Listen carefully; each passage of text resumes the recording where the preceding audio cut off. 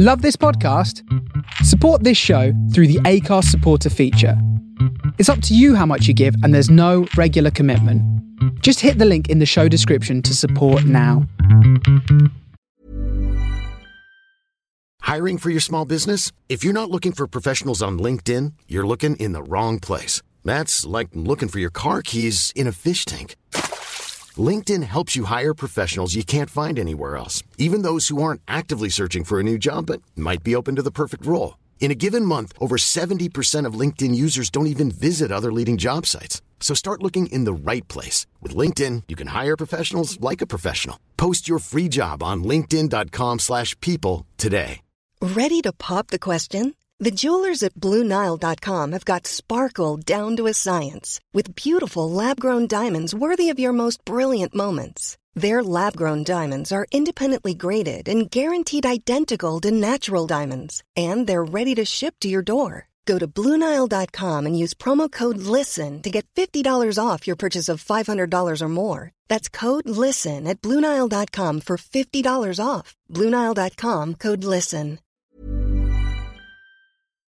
He was position number 6. Now he goes up one place.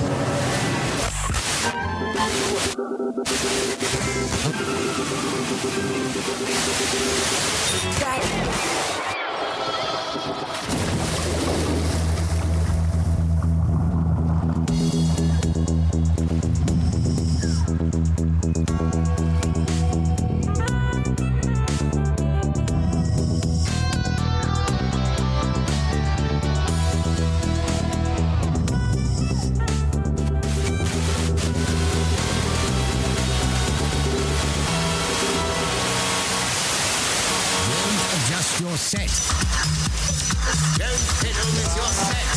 Leave your set alone. You've no business playing with your set. Didn't your mother tell you not to play with your set? You'll go blind if you keep playing with your set. 97 to 99 Radio 1. Greetings and welcome to 97 to 99 FM Radio Joystick with a special side quest broadcast to the classic video game challenge TV show Games Master. I am one of your hosts, Luke Owen, and I may have to stop this episode in case the government think it's actually Russian in origin. And often mistaken for an extraterrestrial root vegetable, I am Ash Versus.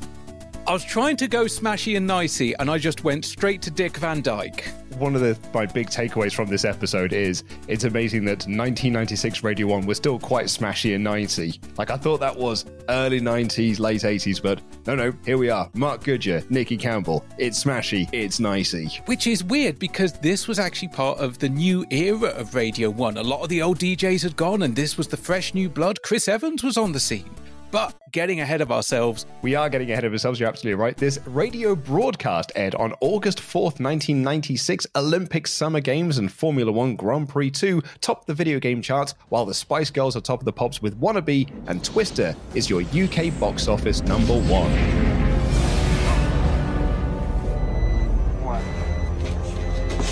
It's coming.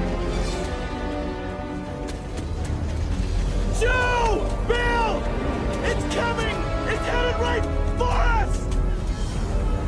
It's already here. Everybody underground now!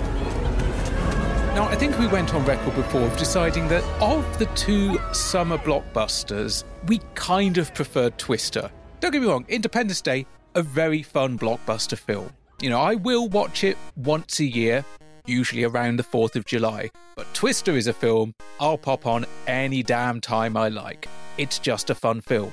However, Twister did not have a companion piece radio drama. More's the pity, I think, because Independence Day UK gives an alternative perspective to the alien invasion of 1996.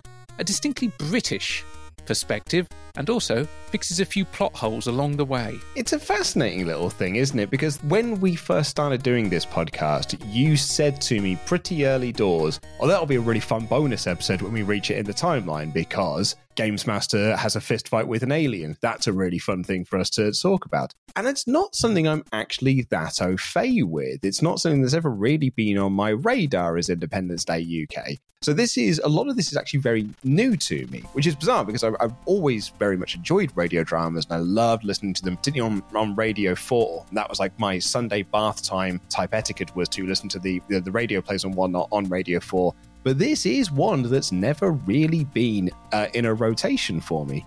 Before we get into the meat of it, I mean, you mentioned you already listened to radio plays. Did you know that 2022 is the 100th anniversary of the birth of the full cast radio drama? Well, it's very nice that we're doing this then. Ish. It's complicated. Technically, before 1922, there were these things called theatre phones, which had been around since actually the end of the previous century. And the idea behind that was there were microphones in a theatre, the sound signal would be carried across essentially telephone lines, and you could stand or sit in a booth and listen to a performance from a theatre. It could be music hall, it could be an opera, it could be some other form of play or performance. But technically, a full cast audio drama. Didn't really take off in America, mainly European. Did stick around for about 40 years, finished off in 1932 primarily because of the rise of the radio drama. But full cast radio drama began in 1922 in America. And what differentiated between, say, performances of musicals in theatres that were captured for radio or kind of other sort of operas or kind of more highbrow things is 1922 when WJZ, a radio station in New York, put together its kind of own cast of rotating players who started performing regular broadcasts, regular plays from August 1922. Imitation is the sincerest form of flattery. WLW in Cincinnati followed later that year. And by 1923, they'd stopped doing adaptations of plays, they'd stopped doing adaptations of books, and original dramas were being written for the radio. Sadly, there isn't much of this era because people weren't recording stuff in 1922 and 1923. There's a piece of radio drama that is incredibly important to the existence of Independence Day UK, and I find it a minor miracle I've actually got a copy of that. Over here in the UK, we were a few years behind, but the BBC followed in about 1924 in a one-act play called A Comedy of Danger, which was a play about a group of people trapped in a coal mine.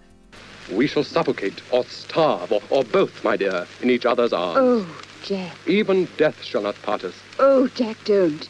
It's too awful. Our poor young lives cut so short. Oh, don't. There'll be articles in all the newspapers. Oh, I wish I could read them. You can't have your funeral and watch it, young lady. This is fun. I wouldn't have missed it for anything. Also kind of an example of immersive theatre because before the broadcast they said this play takes place in the dark. Therefore, close your eyes when you listen to it.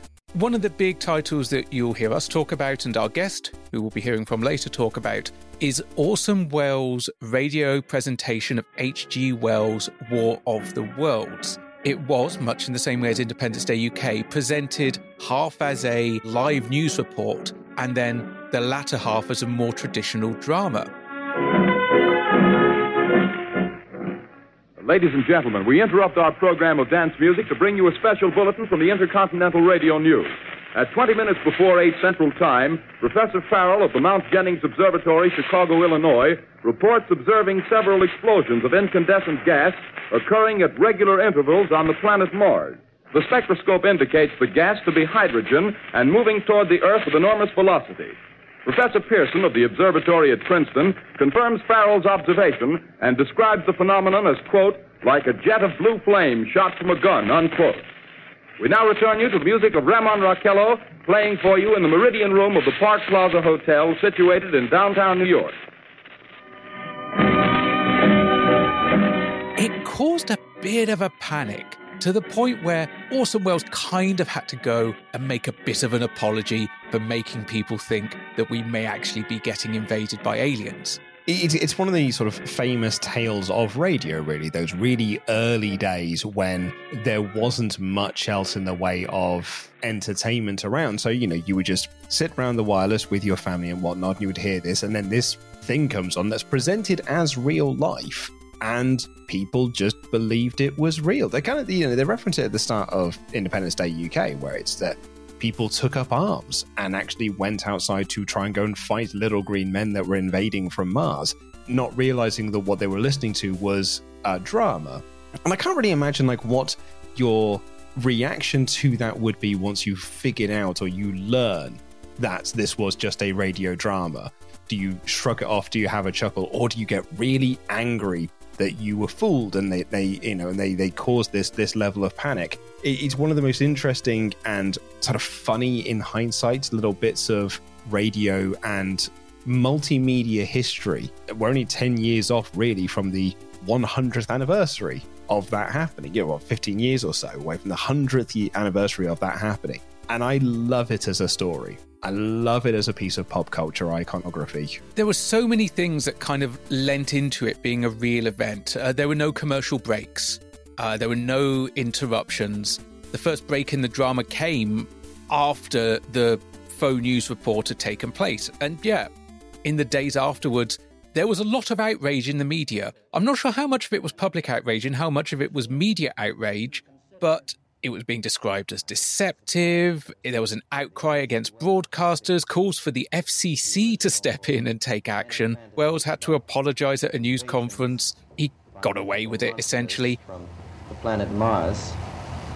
I'm extremely surprised to learn that a story which has become familiar to children through the medium of comic strips and many succeeding novels and adventure stories should have had such an immediate and profound effect upon radio listeners. But what it did do was it launched his career because he was suddenly very strongly in the public eye, and also from a production point of view, gave him a reputation as something of an innovative storyteller and someone that is not afraid to take risks and do different things. Without War of the Worlds, we would not have had him as Unicron. There is indeed that. We would not have had him as Unicron. That is a connection I'd not made until this point. What a world it could have been. We'd have had a different voice for Unicron. Would it shock you, Luke, as it actually did me, to find out Orson Welles was not the first person to pull this stunt? Really now?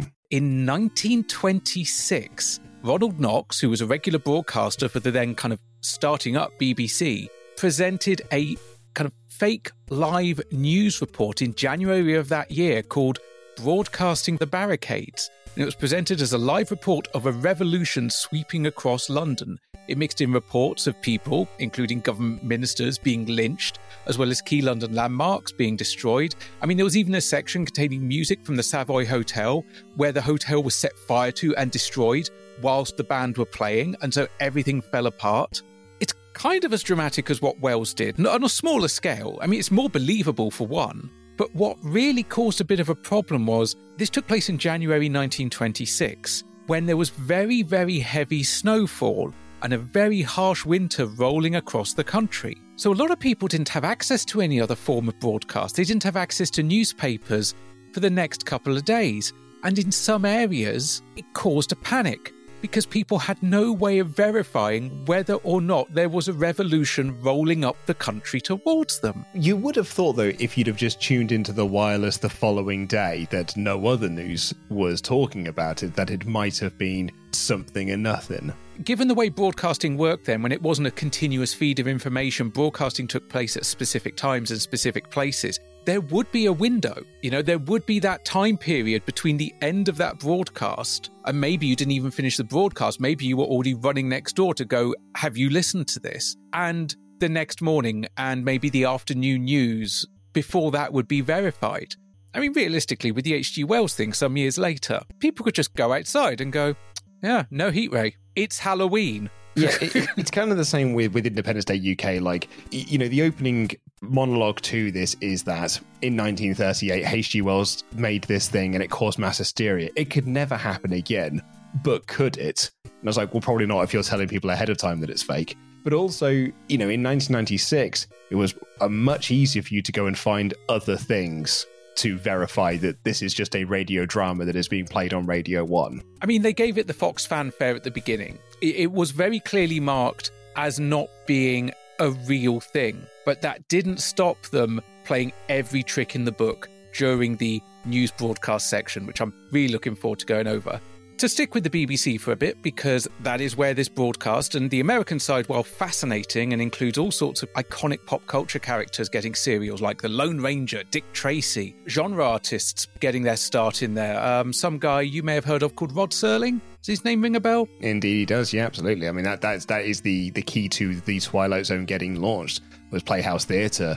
And that's actually what a lot of my radio play knowledge was from like back in the day, was listening to The Twilight Zone on tape and then tracking down other Rod Serling things. In fact, actually, many years ago, back in my Twilight Zone podcasting days, I also used to help curate, because it was then within the public domain, I used to help curate a podcast feed that was just releasing old science fiction radio plays into a podcast feed, into an RSS feed. So you could just download, and we just sort of release them on a weekly basis. Here is your radio play for this week. And they were just these sort of small science fiction tales that used to air in the 1950s and 60s. That's kind of what my era and sort of what I go towards when I think of this type of genre. I love some of those old American sci-fi series. X-1 is always a favourite of mine. That was one of the ones we used to do, yeah. The National Broadcasting Company, in cooperation with Galaxy Science Fiction Magazine, presents X-1.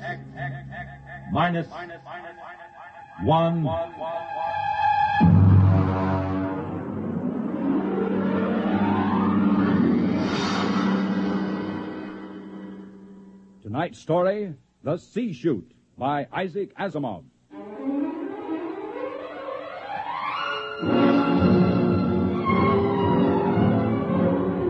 So many amazing authors got their start there. Stories that actually hold up remarkably well today. Also, it's lovely to hear Americans say the word robot as opposed to robot. It was a different time, Luke. Well, I mean, someone in my office has just gotten into the Twilight Zone. That was their birthday present this year, was that the latest Blu-ray set of all of the Twilight Zone episodes. And he just came in one day and he's just like, are they purposefully saying robots? And I was like, yes, that was the way it was pronounced at the time. We say robot, they say robot. We say herbs, they say herbs. It's a culture thing.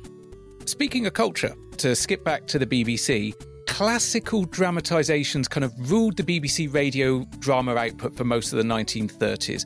As time went on, you did get more modern playwrights and novelists having their work adapted. And then, as we ticked over into the 1940s, productions increased both in quantity and scope, made good use of the recently formed Drama Repertory Company, which was the equivalent of the rotating cast that had existed for the American stations, and we started to get original dramatic presentations and, more importantly, serials. One of the ones that I've heard of, but I've not heard any of the original broadcasts, I think I've only heard the more later broadcasts, and I've seen the Hammer films, was Dick Barton's Special Agent. Oh, what's this? Storeroom. You're wanting for to see? Yes, please. What's all this stuff? Why, it looks like sticks of... Dynamite, Mr. Barton, which is precisely what it is. Welcome to the Coastal Queen. Well, if it isn't Uncle Charlie. Charles, watch him. Now, don't start.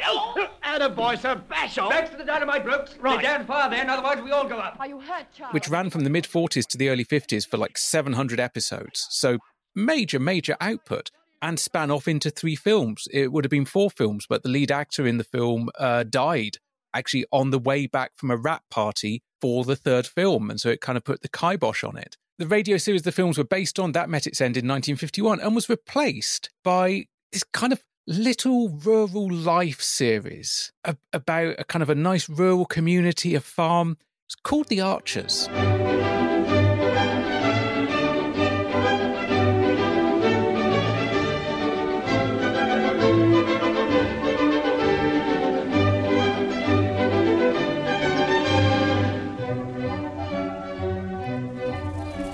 Yeah? You remember what I said when you first brought me home in the car from London? What, about taking over Jane's job, you mean? Yes. Couldn't I? You'd probably be quite a big help if you really want to do the job. I do, Phil, honestly. Well, if you told your father, what does he say about it? He didn't seem particularly worried. So here I am reporting for duty. What, dressed like that? What's wrong? Nothing. You look marvellous. The slacks are smashing and the sweater's just a job, but they're far too good for working clothes. To this day, my parents listen to The Archers. That's the Sunday morning routine, is you come downstairs, you stick The Archers on, bum ba bum ba bum ba bum ba bum ba bum ba bum bum, and on it goes. As just people have lovely little rural life with some little mini dramas within there. I can actually recommend, if people are looking for some comedy around The Archers, Adam and Joe, when they were on Six Music, Joe Cornish, as a bit of a thought experiment, edited down an episode of The Archers to just the inhales and exhales. It's an absolutely brilliant bit of radio.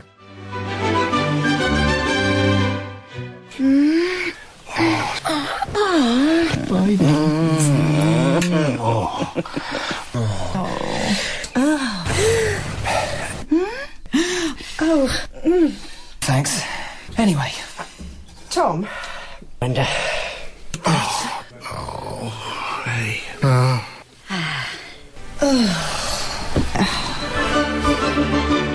I mean, The Archers still going to this day. The Archers Omnibus, a staple of Sunday listening on Radio 4.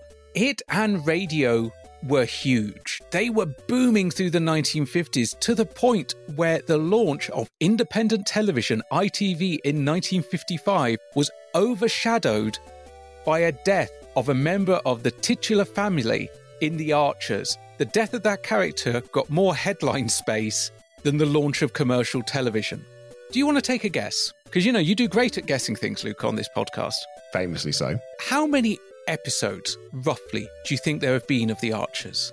Right. I mean, if it was, it's I think it is still 5. It's 5 days a week now at the very least. Let me get my calculator here just so I can get a half decent estimates. So it's 52 weeks a year. So 5 times 52 would be 260 episodes a year. I reckon it has been 5 days a week for 30 years at this point. 7,800. It's going to be way more than that, given how many years it's been going. So I'm going to do 7,800 times that by 5. 39,000 is what I'm going with. I genuinely didn't think you would go over. You've gone over by about 20,000. Ah, damn it. 19,000 episodes, though. That's insane. It is the longest running drama by episodes. Not by runtime, because a lot of those episodes are quite short. It's why you can have The Archers Omnibus on a Sunday and it not eat up your entire existence. So you found radio dramas yourself when you were younger, Radio 4, Play for the Day, stuff like that, going to the library, borrowing books on tape, some mixture of audio dramas, I guess, in there, some of the BBC classics, maybe? A lot of that. Just William was my boy. In the road, Robert met Jameson Jameson. "Burglars," said Jameson Jameson. "All my money's been taken, and my camera. The wretches! I'm going to scour the country for them." Various other members of the Bolshevist Society appeared, filled with wrath and lamenting vanished treasures. Ronald Bell had had a disturbing thought. "Do you think," he said, "that someone in the government found out about us being Bolshevists and is trying to intimidate us?" Jameson Jameson thought this very likely, and they discussed it excitedly in the middle of the road. A fond summer would be spent with Just William on tape. I think I kind of leapt up the tree a bit, and part of that may just be because we have a bit of an age difference between us. Another part of it is because my dad was kind of the one that brought me to full cast audio performances, because it wasn't drama. Obviously, I heard The Archers. It was on every day. It was on Sunday as well. But he introduced me to things like Hancock's Half Hour. "Where are we going to go after the pictures on a Saturday night?" You may well ask. Perfect way to end an evening at the pictures, that was. Standing round the pie stall with the other lads, dipping our meat pies in the chopped sauce on the edge of the plate, and discussing whether we fancied the bird in the second feature. The Goon Show, The Navy Lark, products of the BBC Home Service, now known as Radio 4. That introduction, plus access to the local library, it just led me down the rabbit hole, because then it led to, there's this big shiny box that says Lord of the Rings. And there we have it. The BBC adaptation of Lord of the Rings from 1981 in all of its glory. Apparently the second time it was actually made. There was another production in 1955 that, for reasons, much like a lot of early Doctor Who, doesn't exist. There's a lot of car rides up towards Liverpool that have been sort of wiled away by Lord of the Rings on tape. Or, like those massive radio play dramas that are just like cassette finishes, you flip it over, take that cassette out, you put the next cassette in. Easy way to while away the hours. I had a lot of long car journeys in my childhood, and I think that also played into it. I had a lot of long bus journeys. My bus to school, right up until the end of my A-levels, it was a solid hour each way every day. Got through a lot of audiobooks, got a lot of plays, a lot of things I re-listened to. Most importantly, The Hitchhiker's Guide to the Galaxy. What an extraordinary book. Help me write the new edition. No, I want to go back to Earth again, I'm afraid. Or its nearest equivalent. You're turning down 100 billion new worlds to explore. Did you get much useful material on Earth? I was able to extend the entry, yes. Now, let's see what it says in this edition, then. Okay. Let's see. E. Earth. Tap out the code. There's the page. It doesn't seem to have an entry. Yes, it does. See, right there at the bottom of the screen, just under Eccentrica Golumbits, the triple-breasted whore of Eroticon 6. What, there? Oh, yes. Harmless. Harmless? Is that all it's got to say? One word? Harmless? What the hell's that supposed to mean? Well, there are 100 billion stars in the galaxy and a limited amount of space in the book. And no one knew much about the Earth, of course. Well, I hope you managed to rectify that a little. Yes, I transmitted a new entry off to the editor. He had to trim it a bit, but it's still an improvement. What does it say now? Mostly harmless. Mostly harmless? Well, that's the way it is. We're on a different scale now. If The Goon Show and Hancock's Half Hour were that first kind of puff of a wacky cigarette, Hitchhikers was a full-on dose of LSD straight into the eyeball. That sent me off on a raft of just listening to Journey into Space, an old radio play that was rediscovered, getting any tapes I could of sci-fi or horror from the local library. As Radio 5 launched, and at first it wasn't just news and sports, it was actual programming, including a lot of like kind of youth and niche programming. You had the output of ZBS from America, Ruby the Galactic Gumshoe, which was very much a American spiritual counterpart to Hitchhikers in the way it approached the genre of science fiction. And from all that time in the late 80s into the 90s when I was growing up with all this, names started to form in my head, names that I would hear announced at the beginning or the end of a show, and I would just know this is a sign of quality. Names such as Jeffrey Perkins, a man who produced Hitchhikers, also partially credited with inventing the game Mornington Crescent. Peter Eaton, Goon Show, Charles Chilton, who created the aforementioned Journey into Space. And one name that started to appear with increasing regularity, particularly in more modern adaptations of superhero tales, was one Dirk Maggs, without whom Independence Day UK would not exist, and therefore this episode of this podcast would not exist. Thankfully, we don't need to tell his story, because he's more than capable of telling it himself. I am joined today by a man who has literally been putting words in my ears for over 30 years. He is a writer, a producer, a director, a man with fabulous hair, and also a drummer. It is, I guess, writer, producer, and director of Independence Day UK, Dirk Maggs. Thank you for joining us. Thank you for giving us your time. My absolute pleasure, Ash. It's lovely to be here, and it's lovely to talk about Independence Day UK, which seems 1,000 years ago now. To rewind a bit, Independence Day UK was far from your first rodeo when it came to the idea of an audio movie, a concept that you pretty much pioneered. Previously, you'd already done a number of Batman audio plays for the BBC, Nightfall, The Lazarus Syndrome, also Superman. The Amazing Spider-Man also came out, I think, before this point, and the first Judge Dredd, The Day the Law Died. Yes. How did you get to this point in 1996? I mean, essentially, what is a Dirk Maggs? Well, basically, I was raised on radio because my dad would always listen to the comedy programs on a Sunday lunchtime in the 60s. So we would have Round the Horn playing, or Ken Dodd on a Saturday, or the Clitheroe Kid, all of these classic radio comedy programs, some of which are forgotten. And also I found The Goon Show, which became an instant favorite for me. What's going on down here? Nothing, sir, nothing at all. That's funny, Goodpipe. I thought I heard the sound of a man photographing the photograph of the secret plans, recording them on tape, swallowing them, raising his right leg, and fleeing the country. Quite impossible. We were whispering. So. I'm sorry. I must have been mistaken. Answer that phone. What phone? That one. So I was already kind of hooked on listening to things for pleasure. And because we didn't have video recorders or DVD or Blu-rays or streaming in those days, you know, you took your entertainment where you could find it. So I became a devotee of audio. I wanted to be an actor, so I trained as a drama teacher. So that meant that I was both doing acting and learning to teach, so that if I couldn't get acting jobs, I'd have a backup job. Turned out I was a terrible teacher and an even worse actor. But luckily, someone else in my year at college discovered that BBC did training courses for what they call studio managers. And the one thing I had already started doing was playing with tape recorders, which we had in those days, just recording silly noises and having fun with my mates. You know, I was also playing in bands, so it was also useful to record the noises we made. Can't call it music, but it certainly was noises. And this person who was in the year above me sort of disappeared off, and we carried on to college, and she came back. The band I was in at college was playing the summer ball, and she walked in, and we were chatting, and I said, "What are you doing now?" She said, "I'm working for the BBC as a trainee studio manager." My ears pricked up because I didn't want to be a teacher. I just, wasn't very good at crowd control really and stuff like that.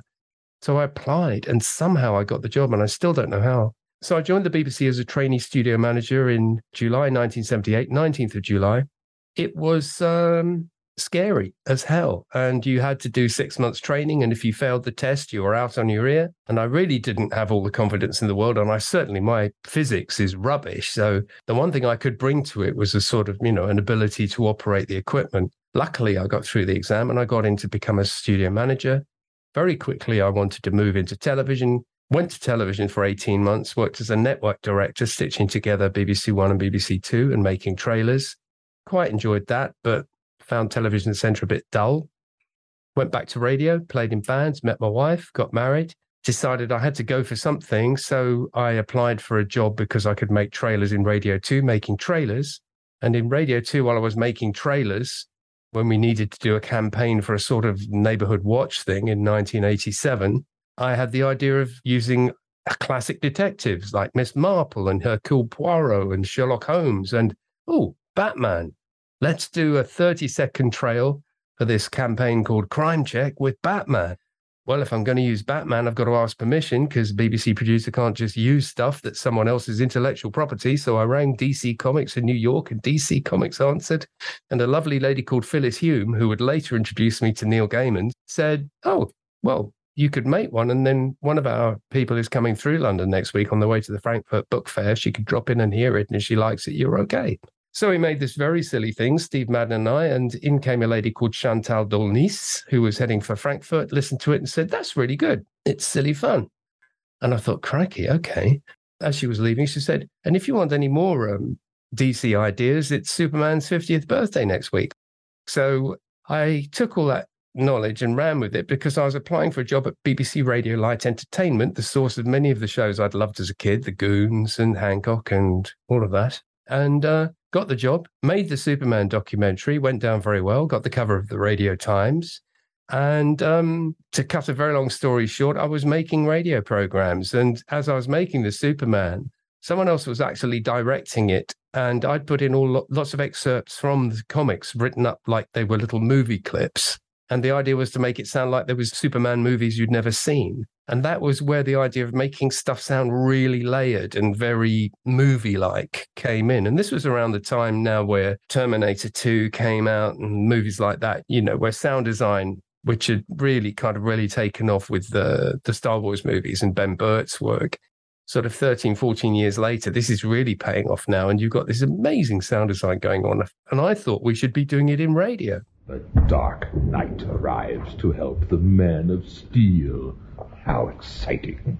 If there's an antidote to whatever you've slipped Superman, Luthor, he'll find it. Forget it. There's no antidote. You son of a... The witness will identify himself. I am known as the Batman. Your real name, Batman? Ah, Luthor. Superman's been far too soft on you. If you only lived in Gotham City, by now you'd have learned respect. Respect? A masked vigilante? The mind boggles. So for the first 3 or 4 years of the 90s, no, beg your pardon, 5 or 6, I was making these basically movies in sound as far as I was concerned, because I found, for me, if I thought of a visual image and then tried to find the sounds that fitted it and put them together properly and mix them with music, a listener would have pretty much the same images in their head. Their version wouldn't be too far away from what I'd done. So it's a kind of thought transference thing.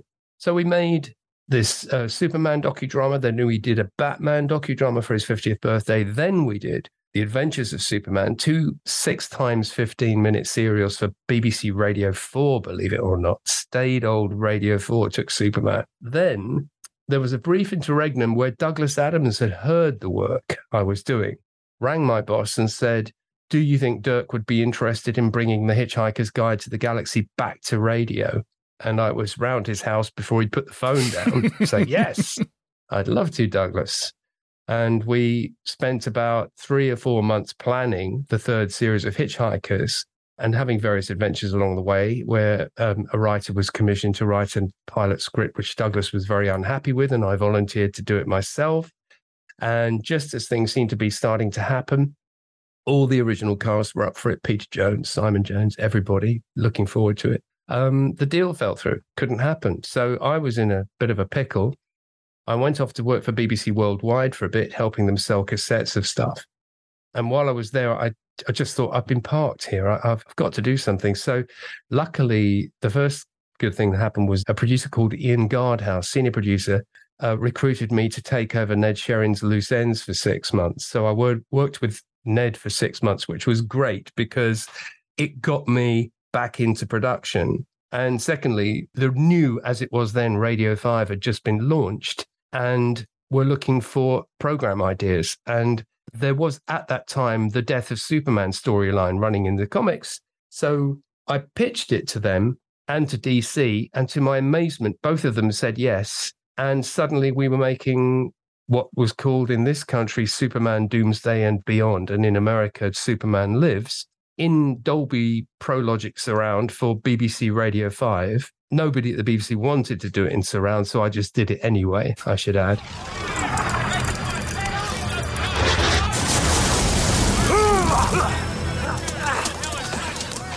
Doomsday, your rampage ends here. Metropolis is where I draw the line.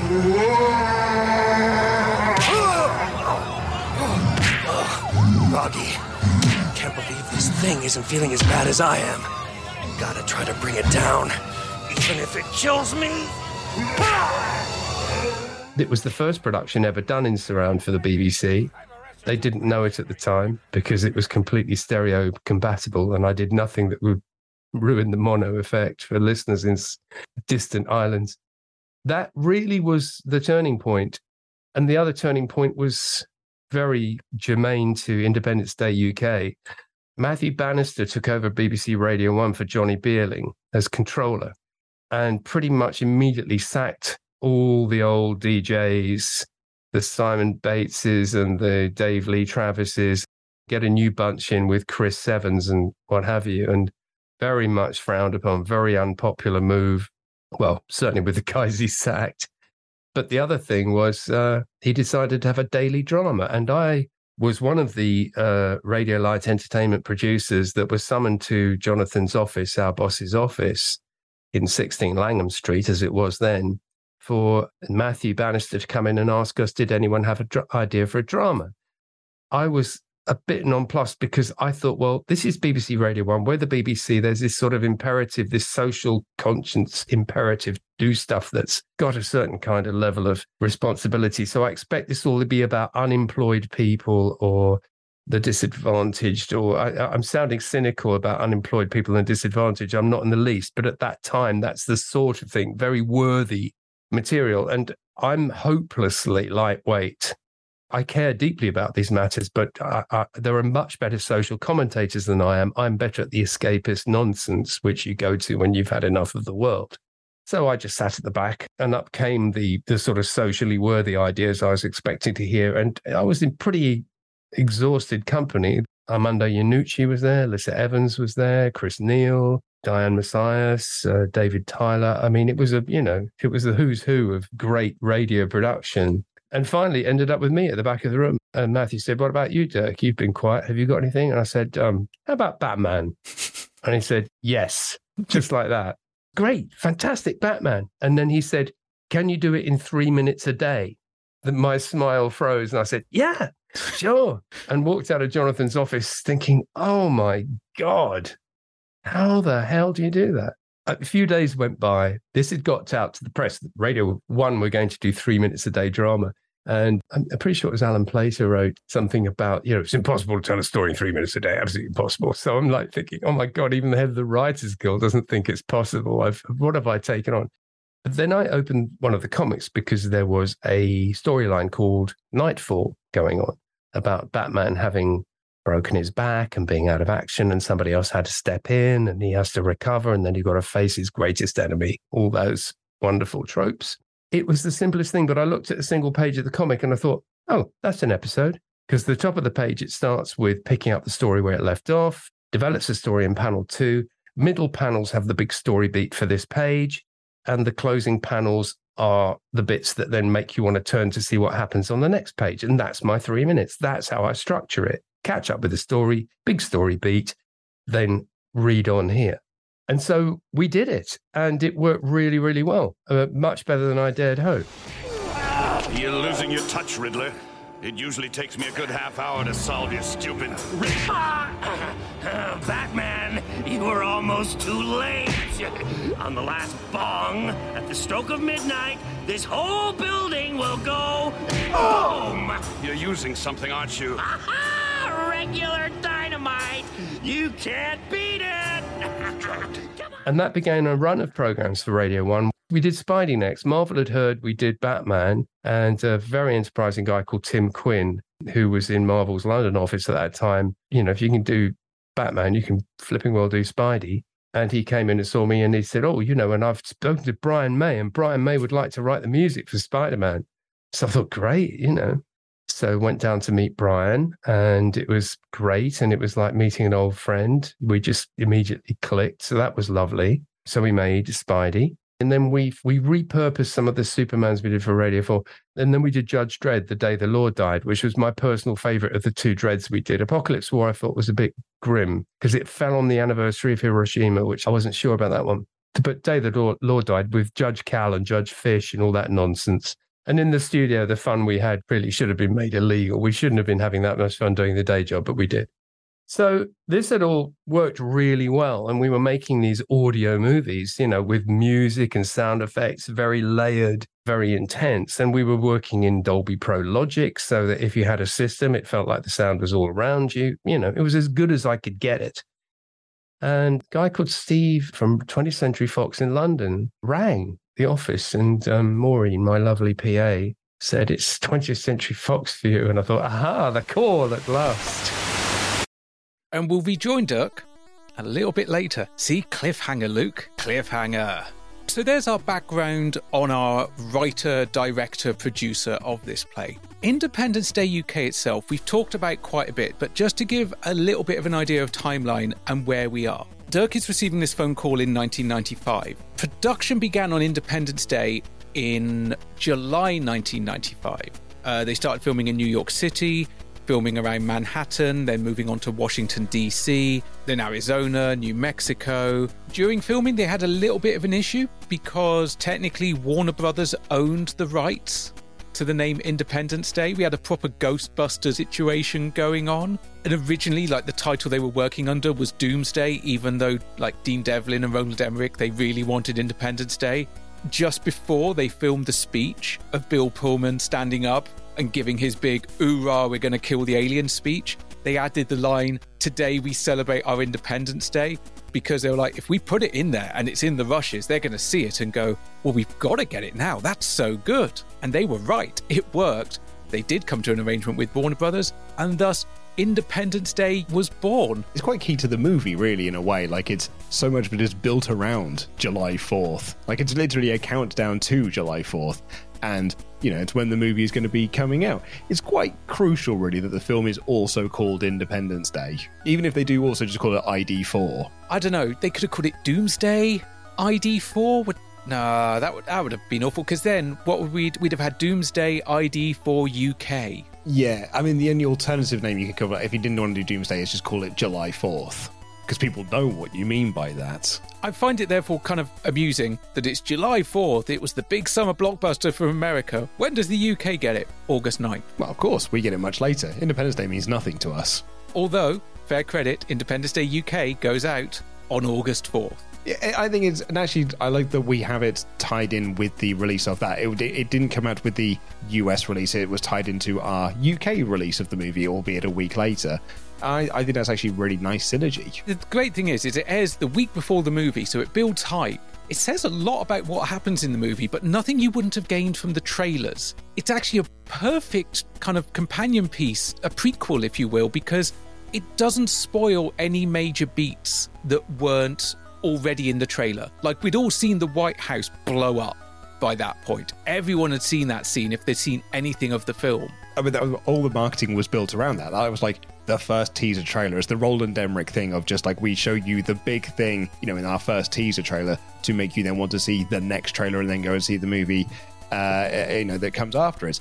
Yeah, you're right. Like, the thing that Independence Day UK does so well is particularly in that scene where the alien spacecraft fires, they describe to you, have you seen the film? You know exactly what that looks like. But if you have not seen the movie, you're just going to get this idea or visual of like what that looks like and what the energy beam that shoots down and blows stuff up looks like from underneath. And you do get those underneath shots when the film comes out. But back in 1995, production rolls on. They finish messing around on the Bonneville Salt Flats and return to California to film in various places around LA, including Hughes Aircraft, where sets for like the cable company that David works for and Area 51 interiors were built inside a former aircraft plant. So we've got that period of time when they were at Hughes Aircraft. Back in the UK, just a few minutes ago, we left Dirk being told there was a call for 20th Century Fox. Specifically, this was a call from one Steve Manners, who's still a name you can actually find out there on the internet today. He is still, in addition to Fox, he's also worked for Universal, so in some ways he's kind of batted for two different sides of that particular fence or war. Anyway, was this the mythical call that Dirk had been waiting for? Steve said, we're doing a movie with Dean Devlin and Roland Emmerich called Independence Day, and neither of those names meant anything to me at that point. This was 1995.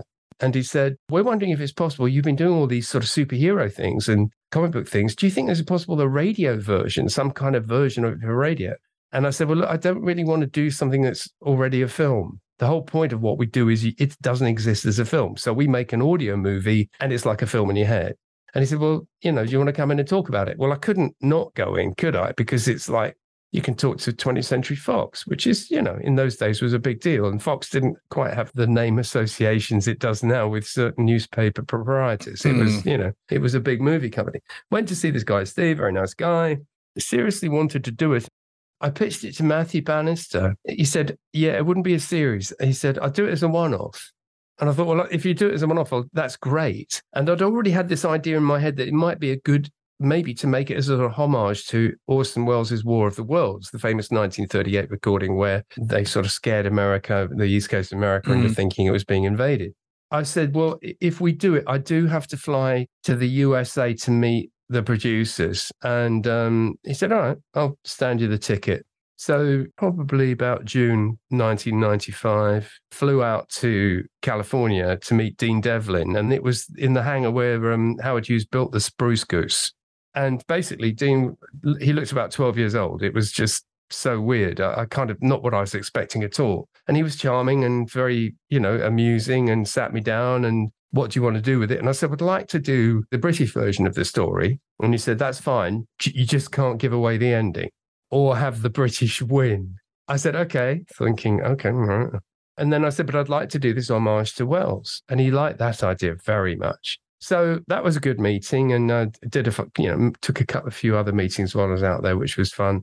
And then flew home, put it together. And I knew what I needed was in the Wells book of War of the Worlds, because I have to go to the H.G. Wells story to bring the thread forward through the Orson Welles story into the Nobody Wells version we were doing. I knew I needed a professor figure who's kind of like the teller of the tale, the initial teller of the tale, who is Orson Welles in the radio version. I needed an authority figure. And the idea was, I talked to Matthew about why don't we do it as if it's genuinely a Radio 1 broadcast and we could call it like UFO Watch. And if we have one of your guys up in like an RAF AWACS aircraft with some sort of expert, then it would be great because we could pretend we're live on the air from this aircraft. And, oh, yeah, he liked that very much. So I thought, well, a professor figure, who would be good? And I thought, well, the obvious person to have is Patrick Moore because Patrick is, much loved astronomer, much popularized astronomy, a born performer as himself. That's what he was performing all his life. I'd also worked with him on some quiz shows. Part of my job at the BBC Light Entertainment was to do the occasional quiz shows. So in between doing comedy stuff like the News Headlines or Flywheel, Shies from Flywheel, or a Superman or a Batman, I produced Pop Choice or Some of These Days with Cliff Mitchell-Moore. So I'd met Patrick on that and I knew he was a sport. So I rang him at Selsey, at Farthing's, his house, introduced myself. Oh, yes, Derek. Yes, I remember you. And I said, I'm doing this sort of tribute to Orson Welles' War of the Worlds, and I'd love you to be the token. And I explained the conceit of it to him, and he said, oh, yes, very good, very good. And I said, and because you were in the RAF, it would be really fun, because this really is going to be about the RAF fighting aliens. You know, if we draw on that as a reason you're there. Oh, yes, very good. And then, you know, he would tell me stories about, you know, how he was in bombers. He was working in intelligence with Michael Benteen, actually, ex of the early Goon Show. Yeah. And in fact, Patrick had a crash landing at one point in a bomber and injured his back, and that led to some problems in later life for him. But he was a charming man, and he was aboard, and then I needed a Radio 1 character, and Nicky Campbell was the obvious choice because Nicky was known from television and had a certain ability to be friendly but also informed and intelligent at the same time. So the conceit was that we joined them up in an AWACS aircraft circling England, listening to the search for extraterrestrial intelligence signals coming from, you know, wherever it is, and saying, well, you know, this is definitely something, folks, and all of this. We had our expert, which was Patrick. We had our presenter, who the listeners would know as a Radio 1 guy, which was Nicky. And my plan was to conform to the Welleses. The first third is as if real. And then the last 2/3 is where you go into the fictional story. That was the bit where Wells didn't quite clearly enough make it fictional and people got confused. And although I quite like the idea of sparking a panic, I thought probably it was better not to. But anyway, as it happened, people did start ringing duty offers, apparently. I am actually, the one thing that shocked me, and I think it shocked me at the time, and it still shocks me now, is that the BBC did go for this because we're only 3-4 years removed from Ghostwatch. Yeah. And that was borderline Satanic Panic 2.0 in the UK. Ghostwatch was locked in the BBC's White Vault for more than a decade. That's the scene in Foxhill Drive in Northolt. Our outside broadcast units are there. That's the house where it might all happen tonight, or it might not. We shall see. We're going to investigate one of the most baffling and fascinating areas of human experience, the supernatural. Tonight, television is going ghost hunting in an unprecedented scientific experiment where we hope to show you, for the first time, irrefutable proof that ghosts really do exist. I don't remember there was a conversation per se involving Ghostwatch, but I do remember saying to Matthew that it's very important we have music. So I guess the fact that it was scored by David Arnold and Mark Russell, you know, using David's theme music, and then Mark would write some incidental stuff because Mark wrote the music for Nightfall. Maybe they felt that was enough of a giveaway that this wasn't real because you can't score something live. And there was a moment where you went through the mirror. As you said, did. The first part is very much presented as a mockumentary. And then there is that moment, which is a separate question, but I'll get to that later. But you have that moment where everything flips 180. It does, absolutely. So we had our opening sorted out, and I don't get to write my own original stuff very often, and this had to be original. Apart from the fact I was using the device of the aliens and it was influenced by Wells, it was great for me because I was actually able to write something and structure it myself in many ways. So I had them up in this AWACS aircraft sort of listening out for people, and I cast Colin Baker. I wanted a solid science fiction stalwart. So Colin, who'd been a Doctor Who, was going to play the group captain, who was aboard the AWACS, explain the RAF guy, you know, explaining stuff. And Colin's so good because he's got authority. So, you know, he's kind of, yes, well, we call it this, we call it that. I went to the Ministry of Defence, which was in itself an event because you go through this sort of glass entryway where if they don't like the look of you, can shut you in and not gas you. But it's really kind of like, whoa. Went up to an office where there was an RAF liaison officer who was charming. We had a chat. What do you want to do? Oh, right. Okay. You want to do this. You want to do that.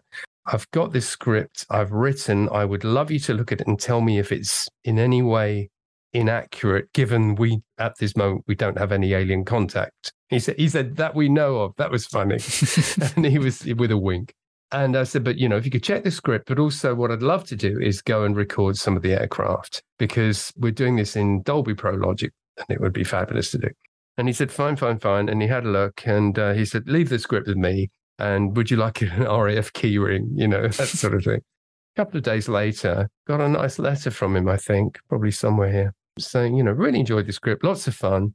I'm going to put you in touch with our liaison officer, RF Waddington and Coningsby, to get the recordings you want. A couple of things. Your code name for the AWACS aircraft is actually our code name for the AWACS aircraft. You'll have to change it, which I thought was great because I just dreamt that one up. So I thought, oh, that was a good guess. And a couple of other little notes, like you wouldn't address a group captain as so-and-so and all of that stuff. So the RF have passed the script. We've sorted out any potential clashes where I'm giving away official secrets. Everything is really sorted. So the first order of business was to go and record the aircraft. And there were two places we could record aircraft. Could record the fighters at RAF Waddington, where the RAF Tornadoes were based. And I had an intro to the commander of the guys of that squadron. Lovely guy. And, you know, you go inside the perimeter and it's like Battle of Britain, except with jets. You know, all the guys walking around in all the fire gear and so on and so forth. And met them in the mess. They were going out on an operational sortie. They just finished exercises with the Americans up and down the North Sea, where they were very proud of themselves because in the training exercises, they'd managed to shoot down all the Americans. They were very pleased about that. I needed to record the aircraft taking off, flying overhead, and also some cockpit noises. And it was just like the biggest boy's own day out ever. And it only got better and better. I was there with Darren Bowen, who was one of the engineers from the sound house, and Darren brought the recording gear. I can record it all myself, but if I'm busy worrying about levels, I'm not working out what we're going to do next. I can't think ahead if I'm doing all the jobs. First of all, the lads sat us in the cockpit of a Tornado. And so I was able to record switches and what have you and so on. And it was just fascinating anyway, because it was like, had to empty your pockets before you went in. Because, of course, if anything falls out, when the plane turns upside down, it drops on the canopy over your head, like the gag in Hot Shots. And the other thing was I was wearing my usual cowboy boots, and it was, Dirk, you might just want to move your heel. It's actually on the ejector seat trigger. Yeah, might do that. But it was lots of fun. So, for example, the fact that for long flights, the navigator in the back seat I said, what's this? This looks very familiar. He said, yeah, it's a cassette player. So they play cassettes of music while they're flying about. You know, if they're not fighting somebody, you might as well have a bit of playing in the background. So that was pretty cool. Got some clicks, got some whirs. They played some of the, the warning sounds that it can make. Too loud, all that sort of stuff. And then they were going to take off. So recorded the aircraft in its hardened aircraft shelter being warmed up and then being rolled out, so on and so forth. You don't want to stand there. Those guns are actually armed, things like that. Kind of like pretty lethal toys, these things. And then we recorded them taking off, recorded them flying overhead. It was really such a day out. We were right on the flight line, somewhere probably quite unsafe. Chatted to the guys. You know, I said, look, we're supposed to be doing this. We're supposed to be doing that. And I said, what I need is for the first squadron to encounter this thing, to not know it's got a force field. And they said, oh, well, you want Jaguars then? You know, they don't have a radar. They didn't have radar that would detect something in that way. So I thought, oh, great plot point. So the Jaguars fly right into the force field, not knowing it's there, whereas the Tornadoes have got the radar that'll pick it up. So that was immediately a great plot point. You immediately build up the jeopardy. So, you know, all the time, everything these guys are saying is kind of really kind of resonating. So that was great because I was getting inside information and we were recording great stuff. Then I wanted to record an AWACS. So we drove up the road to Coningsby. This was sort of after lunch.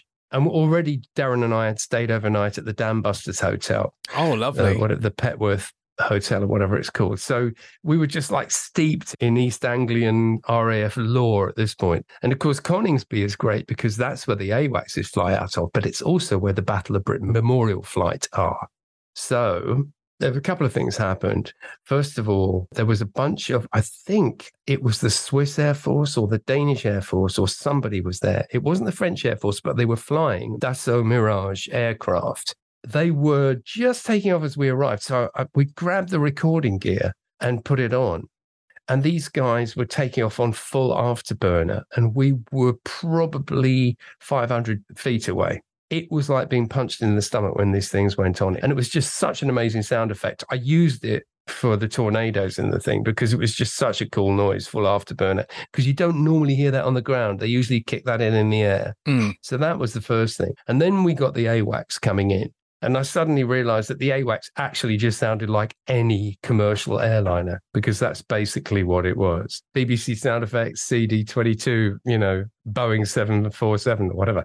Then the person who was showing us around said, would you like to look at the Battle of Britain Memorial Flight aircraft? It's like, are you kidding? And so we went in the hangar and there's the Lancaster. So we go and look in the Lancaster. It's like so cool. Hurricanes, Spitfires. And we're walking around going, this is every 10-year-old kid's dream from when I was a 10-year-old kid. Got introduced to the duty sergeant. And I just thought, you know what? If I don't ask now, I never will. I said, is it possible to sit in a Spitfire? And he just sat and looked, it's like, and he looked at me. I immediately knew exactly what kind of bloke he was. He was like the old BBC engineers who were actually going to give you a hard time, but then let you have what you wanted. And he said, yeah, but empty your pockets first and you'll be too tall for it. So we went and sat in a spit, and it was just, obviously heaven for a kid who was brought up on Battle of Britain and all of that. I used to go to a lot of air tattoo shows as a kid with my dad, and I was just always in awe of them. And I'm just listening to you say this, and I'm thinking, there must have been this thing in your mind of going, I'm getting paid to do this. This is my job. Totally. So totally. And I looked such a sight because my hair is a thing, but I was like all dressed in black with cowboy boots, and my hair was dyed black at the time. It was my gothic phase or whatever, and here I am sitting in a bloody spit. It was just brilliant. Bucket list ticked off, but we had what we needed. That was sorted. I'd done the RF thing. The script had been checked. We were good to go into studio. I'd booked Patrick as the expert. I'd booked Nicky Campbell as the DJ presenter because it needed to sound as if we were making a real program from an aircraft over Britain listening to alien signals. What we needed now was the rest of the cast. And what I'd written was something where there were fighter pilots involved. And obviously it was really important for me as well to fair representation and so on. And it just so happened that the Christmas before, I'd taken the kids to see Peter Pan with Toyah Willcox in. And I knew Toyah through a sort of mutual acquaintance at that time. And I met her, and she was just really fun and a very kind of up sort of person, and also very competent and very British. And I knew she could act. And I thought, you'd be great to play the part of Becky, who's quite a senior pilot, very experienced. So I liked the idea of having a female pilot because otherwise it was all hairy-chested men. I also called on Simon Treves because he was another old acting mate. He played Metallo in our Supermans, and way beyond the Call of Duty nearly wrecked his voice trying to be a cyborg with a heart of kryptonite. And he deserved a part where he could just enjoy himself. So he became John Reginald. And the reason he got that weird name is because that's what they named the British pilots. In Independence Day, the movie, this character does actually appear near the end in one of those brief kind of roundup bits. What the hell's he saying? It seems they're getting a signal.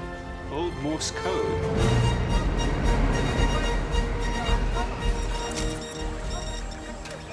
It's from the Americans. They want to organize a counter-offensive. It's about bloody time. What do they plan to do? I rewatched the movie as we were covering its kind of period at number one. And it is literally like, those bally Americans have got an idea. Yes, like my pipe, would you? Yes. It was like Biggles suddenly entered the 1990s. It was like, seriously, guys, come on. Yeah, so that was another reason for doing it. I wanted us to be us and not, kind of terrible caricatures, which is another good reason for having Toyah. And we had Colin Baker as the group captain aboard the AWACS with Nicky and with Patrick. So we had this sort of sense of a team. And the idea was that they would talk to the RAF pilots that would feature in the second half of the show. In the first half of the show, we established they're in the air. We established they're inspecting this thing. Mark Courtney, lovely young actor, was playing, one of the observers, radar guys on the AWACS and so on. And so we recorded the first 20 minutes. It was really quite fun. And that became the sort of, as it were, live portion of the event. And it was all done in sort of one session. And it was pretty straightforward, really. What I wanted to do was to keep that sense of reality, Mark Goodyear appeared as, we introduced the show. Yeah, that's right. That was the first 20 minutes. It was as if, good Lord, there's a UFO over London. It suddenly appeared. London's been destroyed. All in 20 minutes. We started with nothing to London's been destroyed by a flipping great UFO, which was lots of fun. And then we got to the break. And what we did was, when things got serious, they apparently cut back from the aircraft to a reporter on the roof of Broadcasting House, which was Toby Longworth. There's a specific bit in the Wells War of the Worlds where the reporter is telling you what he's seen and then suddenly gets cut off by death. This was how I wanted Toby to be. And I needed Toby, even though he was sort of on the roof and therefore presumably static, I needed him to sound like he was out of breath and panicked. So I made him run round the Soundhouse car park while we ran round with a portable recorder and recorded him giving this, they're coming over here, there's the whole of Regent Street is a desert of fire and all of this stuff. And then he ran into the sound house and we hear him, as it were, go back into Broadcasting House, the building. I think, get out of my way, get out of my way. And at that point, suddenly, he's gone. A lot can happen in 3 years, like a chatbot may be your new best friend. But what won't change? Needing health insurance. United Healthcare Tri-Term Medical Plans, underwritten by Golden Rule Insurance Company, offer flexible, budget-friendly coverage that lasts nearly 3 years in some states. Learn more at UH1.com. There's never been a faster or easier way to start your weight loss journey than with PlushCare. PlushCare accepts most insurance plans and gives you online access to board-certified physicians who can prescribe FDA-approved weight loss medications like Wegovy and Zepbound for those who qualify. Take charge of your health and speak with a board-certified physician about a weight loss plan that's right for you. Get started today at plushcare.com/weight-loss. That's plushcare.com/weight-loss. plushcare.com/weight-loss. Hey there, it's Michelle Norris. I'm host of a podcast called Your Mama's Kitchen. When I travel, I'm usually looking for a way to find a taste of home when I'm not at home. And one of the things I love to do when I am at home is entertain. And Airbnb allows me to do that. When I was in California recently, I rented a house that had a great kitchen. And when we were sitting around the table, we were all thinking, we're in someone else's house. Someone could be in all of our homes as well. If you have a home, but you're not always at home, you have an Airbnb. Your home might be worth more than you think. Find out how much at airbnb.com/host. During dessert, always blow your nose. Radio 1. So, Luke, it's Sunday the 4th of August 1996. We've all just finished listening to Mark Goodyear presenting the UK Top 40 charts. Wannabe by the Spice Girls is enjoying its 4th week at number 1, but being chased by Robbie Williams' Freedom alongside new entries from Suede and Dodgy. But it's 7 p.m. and it's time for something a bit different, as we're now going to be spending the hour between Goodyear and Peel doing a spot of UFO watching. I mean, it doesn't boggle my mind that much because it's a big 20th Century Fox production. You know, this is an actual 20th Century Fox thing to promote what is probably going to be the biggest movie of the year in terms of, you know, the summer blockbuster one, even though we are sort of like actually now almost out of summer blockbuster season as we head into August. This is such a Radio 4 thing, and yet here it is on BBC Radio 1. I suppose if this wasn't Independence Day, it would have been on Radio 4. But I love that it is Radio 1 and, you know, it's got all that 97 to 99 FM. That is what I think of when I think of Radio 1. Hearing all of the indents and stuff, there's a lot of nostalgia that is tied into this era of Radio 1. A lot of this being on Radio 1 is to a degree down to Dirk himself. As he said earlier, his whole path that led him to this point, it gained him reputation, it gained him trust. So when he did get the call from Fox, and then when he did go to the controller of Radio 1 and go, can we do this? They said yes.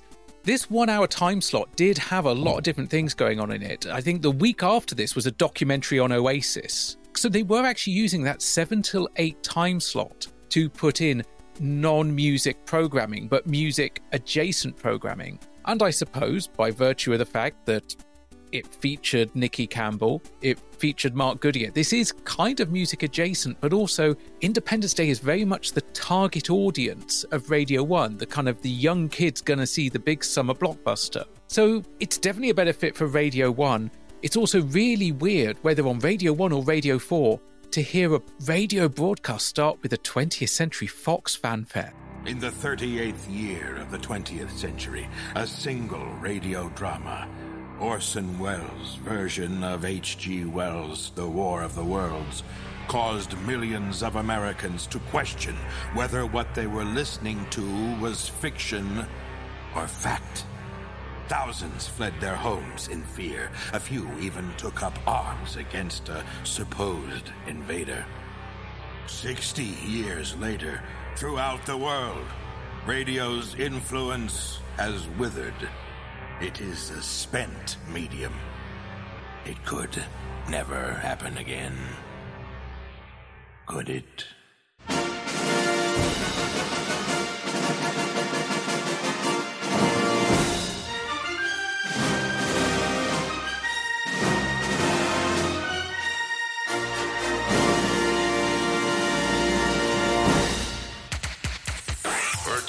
Tried to contact him by radio. Radio.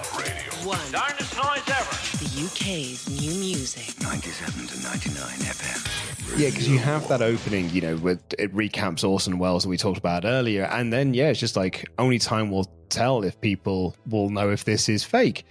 And then the 20th Century Fox fanfare opens up, and then boom, straight back into the Radio 1 indents and stuff.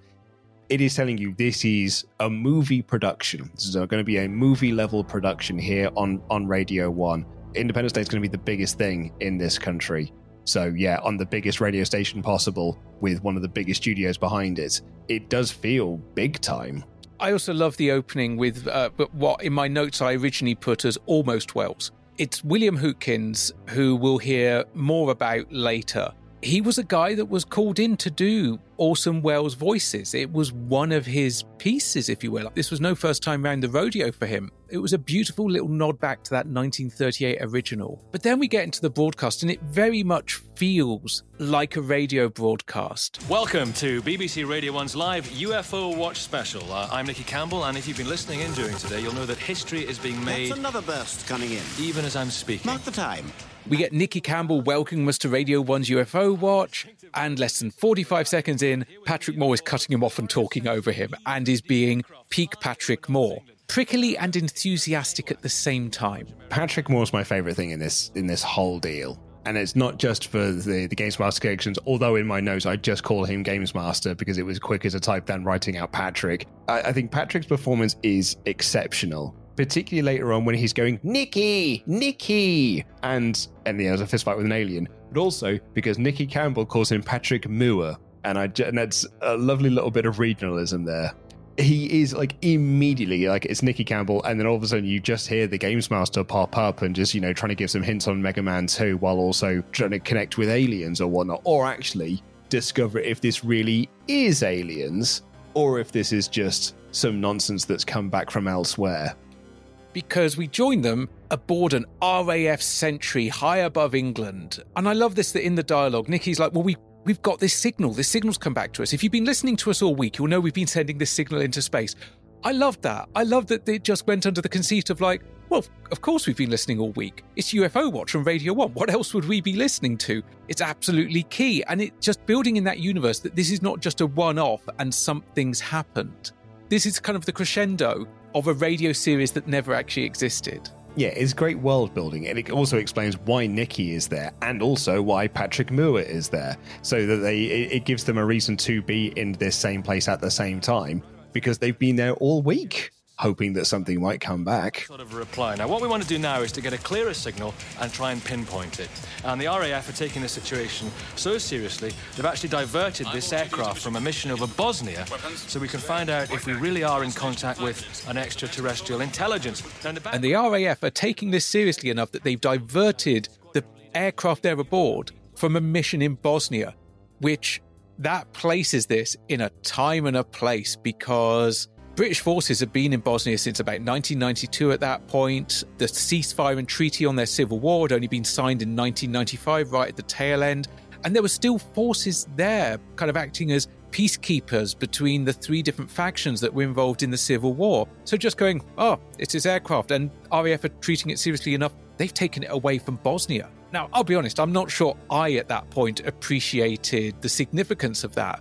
But I suppose anyone over the age of 16, anyone in maybe that 18 to 21 bracket that was listening, it might just register, just as kind of very much positioning it in our world. It's not key to the plot, but it is just an intricate little bit of detail that paints a broader picture. It's kind of in the same way that, in the movie Independence Day, we have a fake president in Bill Pullman, whereas for this, they're using real world leaders. Like, we hear from John Major, we hear from Tony Blair, we hear from Prince Philip, we hear from actual real world people to just add this air of realism to it. So does this mean in the universe of Independence Day UK, which is meant to be our universe, that Bill Pullman is actually the president? 100%, yeah. That was my reading of it anyway. And Patrick Moore is actually one of the people that is instrumental in saving this. It's Will Smith, Jeff Goldblum,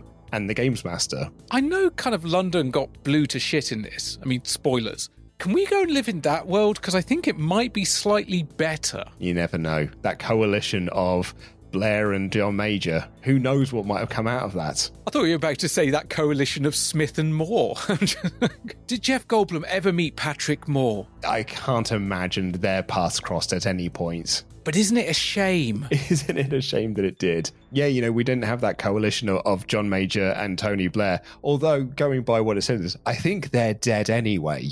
True, we hear about other people being evacuated, but the members of Parliament, they're not on that list. No, I think it's pretty categorical in this that Tony Blair, John Major, and Mark Goodyear are dead but halfway through this episode. Again, spoilers. But Patrick Moore is chatting away to Jodrell Bank at a rate of knots. Nikki is not even keeping up, so decides to chat to Group Captain Phil Johnson, who sounds remarkably like Colin Baker, and says, so, UFOs, what's the deal with that? Is it all hush-hush, little green men? The RAF are obviously taking this reply to our deep space transmissions very seriously. What's the official position on UFOs? Is it like the X-Files, that kind of top secret thing? Well, if it was, we certainly wouldn't be broadcasting live on Radio 1. Is it top secret like the X-Files? And the response to that is well, if it was, I wouldn't be talking about it on Radio 1. Massive slam on Nikki there, just no, you cretin. But he does acknowledge, as the RAF has done, that sightings occur. I mean, a UFO doesn't mean aliens, it means unidentified flying object. It's often associated with extraterrestrial beings, but it's not the only thing. A UFO could be a Russian spy plane. A UFO could be something from Korea. A UFO could be some sort of natural phenomenon or object. It doesn't have to be aliens, but it's the thing we most commonly associate it with. My wife, Becky, is a flight lieutenant piloting Tornado F-3s from RAF Collingsby, a few miles from our base at Waddington. Good to know the RAF has female fighter pilots, I'll say that for it. Yeah, several in service, more in training. The RAF's an equal opportunities employer. But has your wife actually seen a UFO when she's been a pilot? She was once doing low-level night flying training over North Wales and found herself shadowed for several minutes by a very fast, very bright light. Nothing registered on ground radar, but she's not prone to hallucinations. Well, maybe we can radio down and talk to her about this later in the programme. I'm sure we can. And we've already heard some pretty shocking things on this podcast already, Ash. You sort of blew my mind a little bit earlier, not only just with, the amount of episodes that the Archers had put out, or that there was actually an earlier attempt at a War of the Worlds type of radio broadcast, but I don't think anything shocked me quite as much as learning that there are female fighter pilots. I just thought that knitting would have got in the way of all of that, and the thoughts of kittens and whatnot would have just meant that they really shouldn't be getting themselves into those sorts of... It's called a cockpit for a reason, guys. Do you know what I'm saying? Me and Nikki get it. I'm so glad you're joking. Mate, we've made it through 150 episodes. Don't get us cancelled now. There's Nikki's response. I'm just because the RAF guy is just well, no, of course there are female fighter pilots, you fucking idiots. But Nikki Campbell's just I'm really surprised by this. Royal Air Force is an equal opportunities employer. The reason why Phil's wife Becky is brought up is, as you say, she's a fighter pilot. Also, she has encountered a UFO of some description. She's on duty, so maybe we'll get to speak to her a little bit later. Nikki is getting quite caught up in the history of this, and it's just runs through the landmark events of the past century. JFK assassinated, the first man on the moon, John Lennon assassinated. Couple of assassinations there. I feel it's a bit lean towards the death. Well, we're going to see some assassinations later on of John Major and Tony Blair, I guess. I don't know what else. New Coke, the invention of the Pop-Tart, all these landmark historical events. And this could be contact with life on another world. Same thing.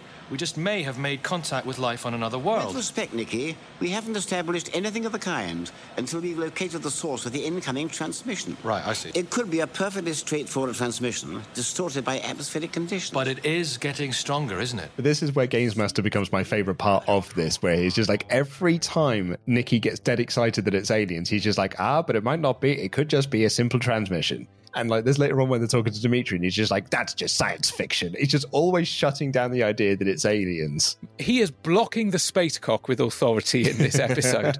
No, it just could be normal transmission, a terrestrial transmission with atmospheric disturbance. Nicky's like, it's getting stronger. And Patrick's like, well, okay, yes. Maybe it is. But we're triangulating, Luke. Luke, have you ever triangulated? I have not, no. And I wrote this in my notes as GM says some tech stuff. It makes perfect sense, kind of. Jodrell Bank, Panama Array in America, and Woomera in Australia. Great name. They're all receiving this signal, but they're all out of sync because the curvature of the Earth means they're receiving them at slightly different times. And if you work out that delay, you work out where they are, it lets you work out the exact or probable position of the source. And we get something on a screen, and Nicky tries to describe what it is. Patrick doesn't know what it is either, which generally makes me feel slightly better about myself. I said earlier, like, my note was GM says some tech stuff, and that is kind of like, if I was writing notes for Star Trek, that's probably what I would write either as, like, Spock says some tech stuff. It's jargon. It's okay, you viewer at home. You'll understand soon enough.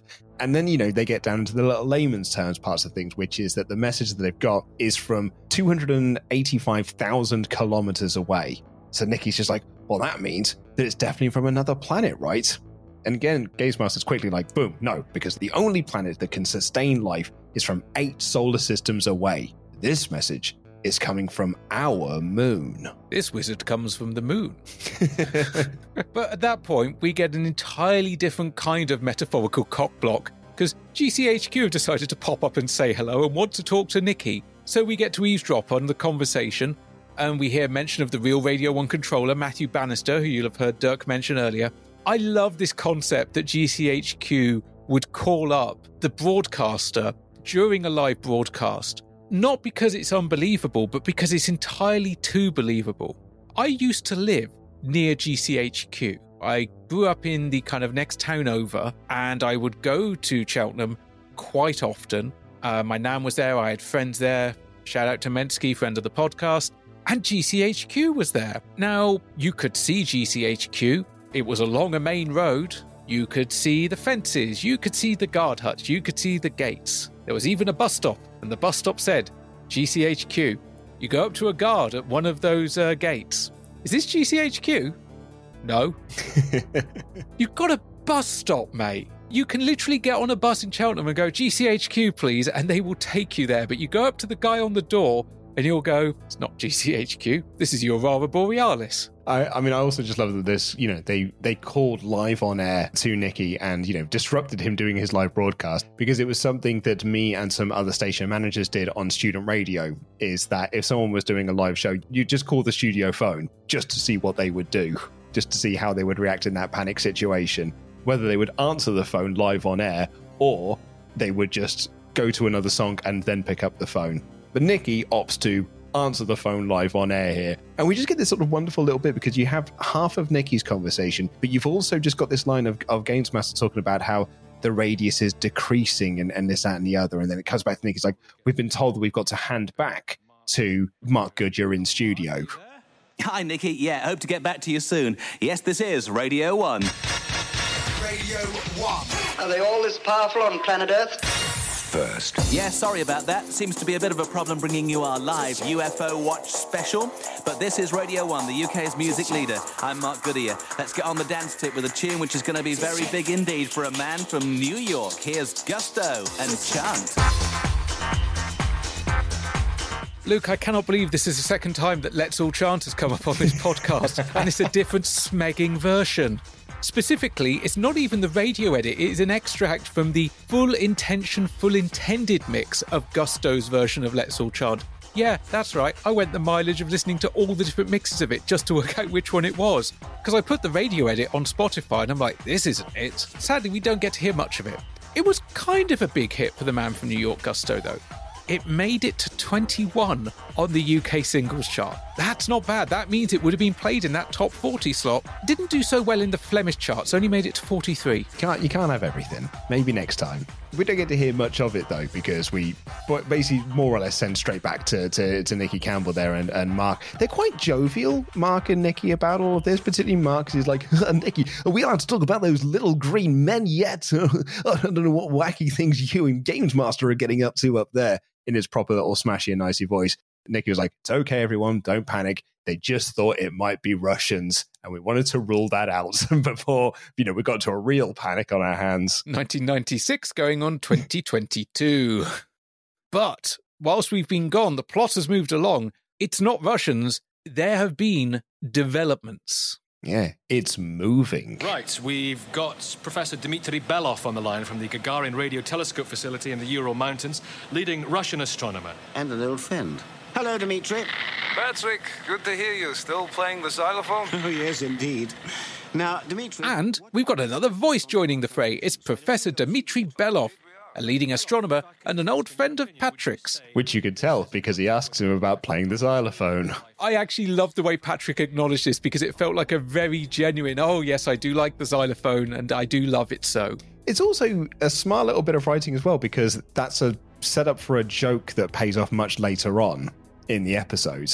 Like without that line, the line that Nicky says much later on doesn't actually make any sense. But here you have the setup for it so you know as a listener that he plays the xylophone. Yeah, even if you've never heard of Patrick Moore before, which in 1996 I find difficult to believe, it sets that fact up about him. I remember him turning up on chat shows all the time with the xylophone. It was kind of one of his bits. I'm amazed there was never a xylophone gag in Games Master.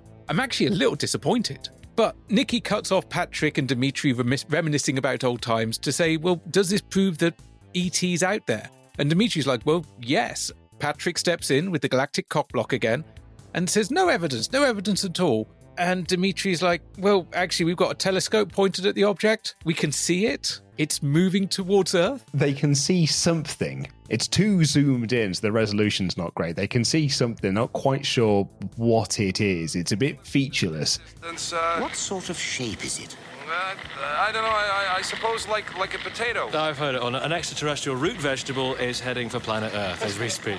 I love Nicky's line of, oh great, an extraterrestrial root vegetable is heading towards Earth. And I'm like, Nicky, have you never seen The Thing or Invasion of the Body Snatchers? That's how it starts. Well, Games Master, though, he's got no time for Nicky's flight to fancy, though. He's just like, it's an asteroid. Has to be an asteroid. And Dimitri's like, no, unblock the spacecock.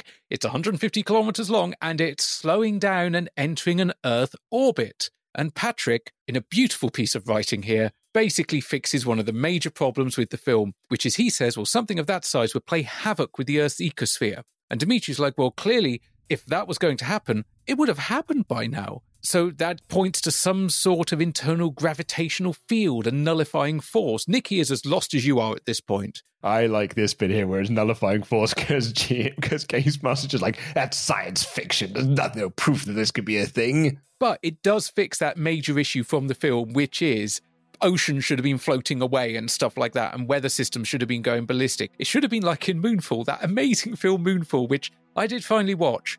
To find out what I thought of it, tune into our latest Under Console Nation. Okay, I guarantee you, though, Roland Emmerich never thought about that when he was making Independence Day. Because I never thought of it either. Spaceships in science fiction movies always come into Earth and nothing ever really does anything bad.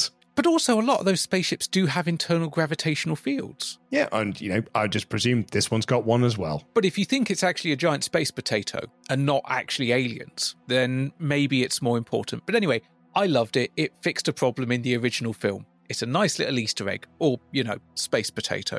Journal on the line. Something's happening to the object. Beam news confirms. I can see it's breaking up. Disintegrating in the atmosphere? No. The piece is flying up.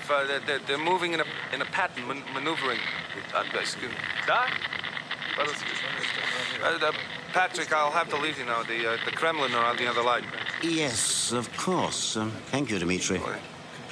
And unfortunately, before we can get any more description of what's going on. We are GCHQ. Poor old Dimitri has got the Kremlin on the line. Probably wants to check the signal isn't British in origin. However, we now go to what might be one of my favourite moments of this whole thing, which is the Newsbeat portion of this with John Franklin. 99 FM, Radio 1, Newsbeat. This is Newsbeat. I'm John Franklin, and within the last few minutes, the Prime Minister, John Major, has appealed for calm following the news that a large extraterrestrial object is now orbiting the Earth. We go now live to Downing Street and join our parliamentary correspondent, John Sloper. Yes, John, there's been quite a commotion here. The leader of the opposition, Tony Blair, has just arrived. One assumes he's been briefed on the situation. Mr. Major and Mr. Blair are approaching the microphone. Within the last 15 minutes, a large object of unknown origin has entered the Earth's atmosphere. It is prudent to put all armed and emergency services on standby. I have had a conversation with Her Majesty the Queen in the last few minutes and notified her that as of now, Parliament is dissolved and immediately reconstituted with a coalition government of all parties, both in the Chamber and the Upper House. Mr. Blair and I will share prime ministerial duties as from this announcement. Tony? Yes, little to add at this point, except to reiterate Mr. Major's call for calm.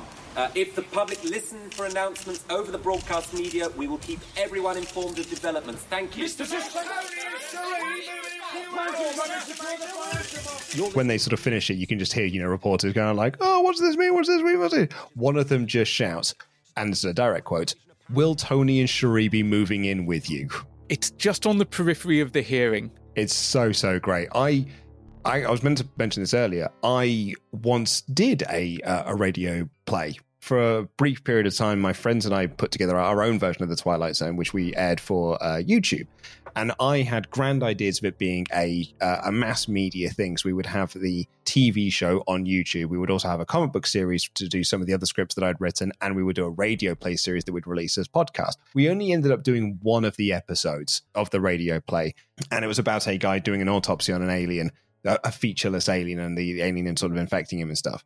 And we had to film a reporter scene like this of protesters outside and stuff and reporters. And I just remember one of my actors doing a line a little bit like that you can just hear off mic somewhat. You just be able to pick out a line that's not really supposed to be there and it sticks out from the rest of it. But it is very, very funny. And I thought it was very funny on the day. And I just got huge flashbacks to that with, will Tony and Cherie be moving in with you? I love the little detail next of regular broadcasters can't cut away for their programming for now, so Radio 1 is the only place covering this. It's unbelievable, but it fits the story they're telling. If you did happen to be one of the people that didn't hear the start of this and have just caught the last 4 minutes or so, and you've just heard this news broadcast that says that Labour and the Conservatives are joining together, and you're like, well, I better flick onto ITV or see what else is talking about this. Well, it turns out they can't because they can't be changing their scheduled broadcasts. I mean, BBC One is showing the Olympics from Atlanta at this point. Some things are more important. Newsbeat cuts away from Downing Street. We go back to UFO Watch, back to the plane. They're tracking one of the fragments from the larger UFO, and it's slowing down. It's pretty big. There's a lot here that kind of reminds me of Raymond Burr's role in the US edit of Godzilla. The US edit of Godzilla, the original one, is they took the original film and then filmed some scenes with Raymond Burr, essentially just stand there and explain to the audience or translate to the audience what the Japanese scenes are saying. Nikki Campbell kind of takes on that role a little bit because you can just hear the RAF people chattering and Games Master is chatting about something and Nikki Campbell is there to just be, and now those guys are going over there to talk about this. Patrick Moore is over here and he's doing that. It's actually a really smart use of Nikki Campbell in this role to essentially, have him be the Raymond Burr of this. That is not a comparison I draw myself. And you're bang on the button. It really works as well. It kind of helps provide the everyman voice as well. They're the viewer's window into this strange and fantastical world. Patrick's trying to get in touch with Jodrell Bank. Meanwhile, Nikki actually gets to talk to two Tornado pilots. We've got John Reginald and wife of Group Captain Phil Johnson, a.k.a. Colin Baker, Becky Johnson, a.k.a. rock pop legend Toyah Willcox. Becky, Phil tells us you've experienced a UFO while training in low-level night flying. I can't honestly say I know what it was, but there was definitely an object shadowing me about 500 yards off my port wing. Could it have been, maybe a reflection of your navigation lights or another tornado, perhaps? Well, it was definitely definitely beside us rather than below us, and my navigator saw it too. There was no ground radar contact to correspond to it. As Reggie puts it, it was a flying object which we couldn't identify, so it fits the category of UFO. And Reggie... She never says, it's an alien. She just describes literally a UFO. And Reggie backs her up and reminds Nikki, we take this seriously. But at this point, we get your favourite bit. Nikki! Right. Thanks. Nikki! Patrick, what's the news? Pretty alarming. Several hundred pieces broke away from the orbiting objects and fanned out. Each fragment is about the size of the Isle of Wight. Or so Drodzill's readings suggest. Wight? It's enormous. Yes, indeed. And it appears... Nikki! It's a proper excited Patrick Moore. But also slightly angry because Nikki is not coming across to him yet. He's talking to Becky and he's just like, sorry, Becky, I've really got to wrap this conversation up on in the background. Nikki, come quick. I found something. They're now tracking multiple contacts. Each one is the size of the Isle of Wight, probably just as lethal. And not only that, but satellites have gone. The satellite networks are down. Is it by accident? Is it deliberate? Who knows? And this is where we go back to John in Newsbeat, who, because he's closer to the action, actually sent it up to Rod Plummer, who is in a copter in the sky, because he might be able to get more of a bird's eye view of what is going on here. And he has some pretty terrific traffic chat. Hello, John. Hello, Rod. Now, this UFO, have you seen anything unusual approaching London? Well, we're currently heading south-southeast over junction 1 of the M3 at Sunbury. Fairly heavy traffic southbound for a Sunday evening. Well, what about the UFO? Reports indicate that it's heading in the direction of London and it's very, very large. Well, frankly, John, I can't see anything. It's a reasonably clear sky. There's a bank of rain cloud drifting in from the west, so the roads will be slippery later. Okay, so no sign at all. Oh, hang on, John. Oh, my God. Hello, Rod. Hello, Rod Plummer in the GLR helicopter. Hello?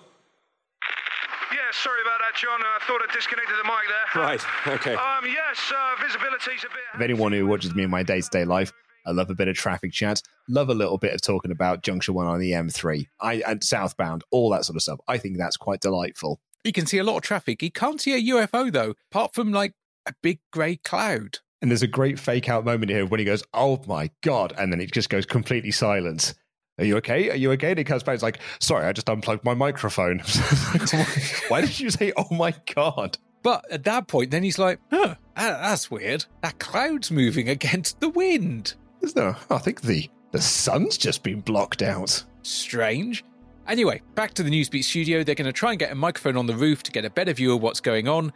We go back to Nikki and Patrick up in a plane. RAF Strike Command is now on active alert. The pilots we were talking to earlier have been scrambled. That's Becky Johnson and Reggie. John Reginald. He's leading Blue Section, heading up the initial wave of tornadoes from RAF Coningsby in Lincolnshire to investigate this UFO over London. Now, I'm with Patrick. Because they're now on active alert, and they sort of do a lot more of RAF fighter chat and this sort of stuff, and they're just heading over Bedford and sort of apologise to the windows in Watford because they're about to basically just go and smash them by flying over them, being the big sort of spacecraft thing that they are. The family home that I grew up in, we were on a flight path for military training exercises. It was not unusual for multiple times a week military jets to go over at, I think, what could be considered ludicrously low levels. It was one of those things of, I could be sat in my bedroom, window to the side, and I would see the plane go overhead. And then a second later, crack-oom! The insane noise you used to get off of them, it was something else. Eyeball, Bluetooth copy over. Becky, it's Patrick Moore. Hello, Patrick. Blue Leader tells us he's seen what looks like a dark cloud over London. Does this look anything like the UFO you told us about earlier? Over. I can't honestly say it does. We will have to take a closer look and then I'll let you know. But I wouldn't say so. Over. I love when they speak to Becky and they're just they're talking about this huge, massive grey thing that's in the sky that's so big it's blocking out the sun, it's moving clouds and whatnot. And they're like, is this like the UFO that you saw back in the day? I was like, I think she'd fucking notice if it was the same thing, mate. Haven't I met you before? Yeah. But Patrick has some information from Jodrell Bank. There are multiple objects being tracked all over the world, approaching all major cities, but communications are being taken out at the same time.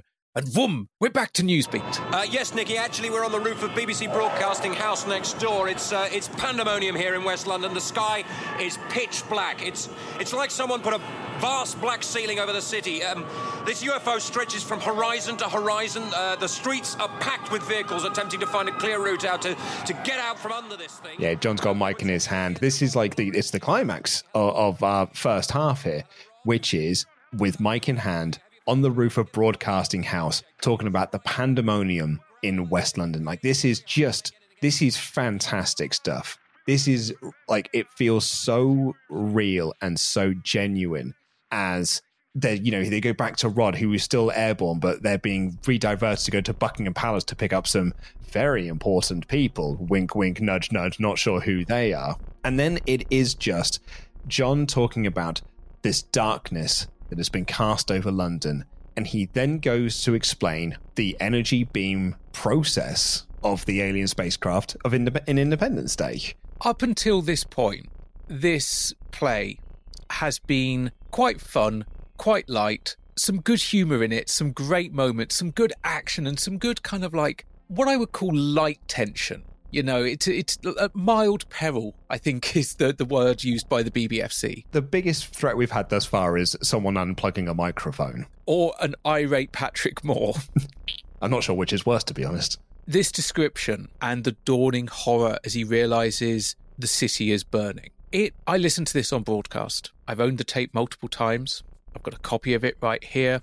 I've listened to it multiple times before this episode. This segment still gives me a chill because you know what's coming and you're watching someone else realise, so this is it. I'm gonna die. It's a really amazingly powerful little performance. The fact that it was recorded running around a car park is slightly ridiculous and fun, and Dirk says what fun it was. But the drama of the section itself is superb. What I think is so impressive about this is that if you've seen the movie and you then listen to this radio play, you can picture exactly what this looks like because they do such a good job of visualizing what that is.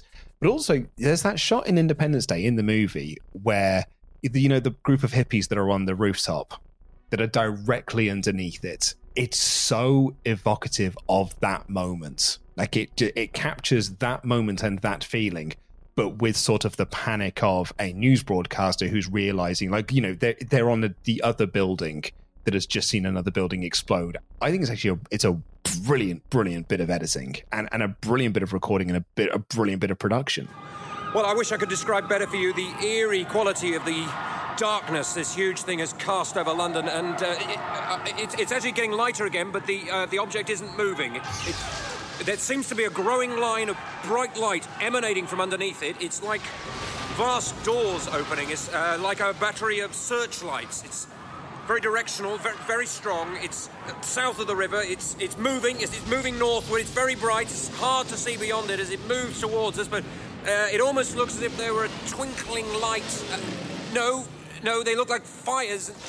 The skyline beyond is different now. It's oh my God! It's like a wall of destruction. It's raising everything in its path to the ground. If you can still hear me, I'm trying to get to the fire escape. Hopefully the radio mic will still work. The light is passing over the river. It's huge clouds of steam. The water is literally boiling. There goes Big Ben. It's truly horrible. It's moving up Regent Street towards Portland Place. Everything below Oxford Circus is a desert. It's a flaming desert. I'm going to try to get into Broadcasting House basement. Get out of the bloody way. The wall of light is on...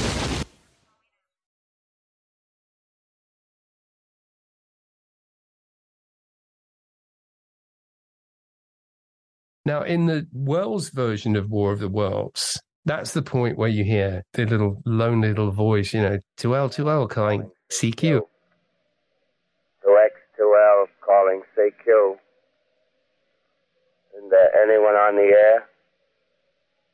Isn't there anyone? And this was the idea that there was still, somebody calling for help, and then up comes Wells. As I set down these notes on paper, I'm obsessed by the thought that I may be the last living man on Earth.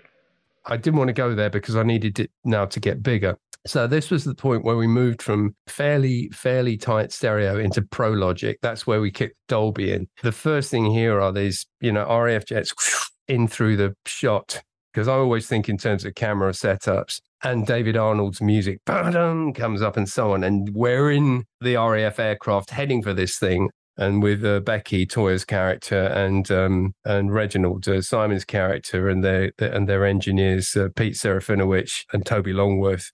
And then we have this confrontation. We hear that the Jaguars crash into this thing. So there's a force field and the story takes over. And then I can cut from the RAF fighters to the AWACS aircraft.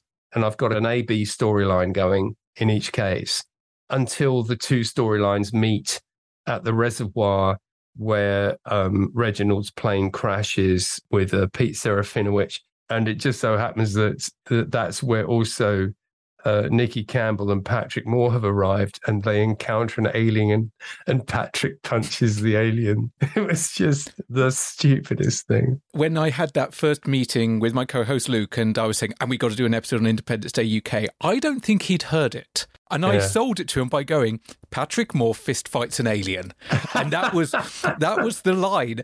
When you did that flip, when you went from kind of documentary, real-life broadcast to the kind of the explosion of the David Arnold score, kind of just becoming the full, the audio movie, there is what feels like an infinite amount of silence between the end of London and that starting. Now, as I've got some background in radio, and I know there's all the rules and emergency systems in place about what happens if you have dead air.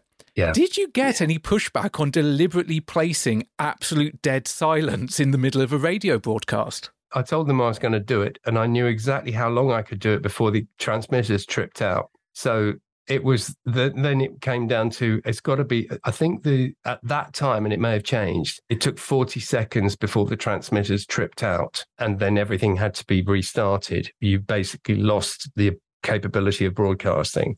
40 seconds is an eternity. I think in the end, it's about 8 to 9, maybe 10 seconds before suddenly you're back in. And even that feels bloody long.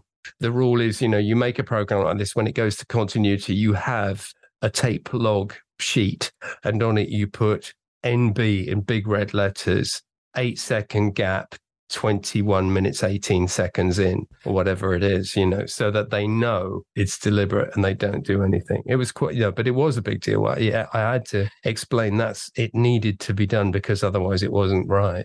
So it was ambitious. But the thing was also, I wanted, when it came in with the Dolby Pro Logic, I wanted it to sort of like, woof, open out. Everything I do after serving the needs of the story is to just show how insanely great sound as a medium is. Pictures are nice, but your brain is perfectly capable of creating them. Most people. Some people have problems, but most people can do it.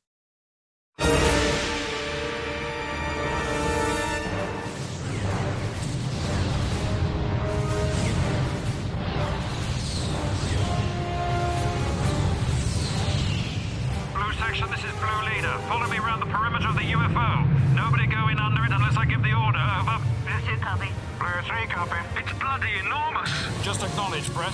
Blue 4 copy. So we join Blue Squadron as they approach the saucer. We have gone from FM stereo to full Dolby Pro Logic. You can still listen to this on a surround sound setup with Dolby Pro Logic decoding. It's great. Becky, over to starboard. That's Walthamstow. I can't make out a thing, Chris. That's what I mean. The object casts such a shadow, I can't see the buildings below it at all. That's what I mean. They're gone. It's all... Oh, my God. London isn't there anymore? Also, they shout out Walthamstow, so 5 out of 5 for me. It's been destroyed, Luke. But they said, just like in the set, they said junction 1 of the M3. Like, you just say certain things, and you get 5 out of 5 for me. Walthamstow. Lovely stuff. I mean, destroying Walthamstow in 1996. Would you notice? They were just trying to stop the sourdough capital of London before it really got going. Oh, all that yeast. Across an immense ethereal gulf, minds that are to our minds as ours are to the beasts in the jungle, Intellects vast, cool, and unsympathetic regarded this Earth with envious eyes, and slowly and surely drew their plans against us. Patrick? The War of the Worlds, Nicky. H.G. Wells. The earliest science fiction has become today's science fact. Sir, message coming. And just in case you're wondering, is this an homage to H.G. Wells' War of the Worlds?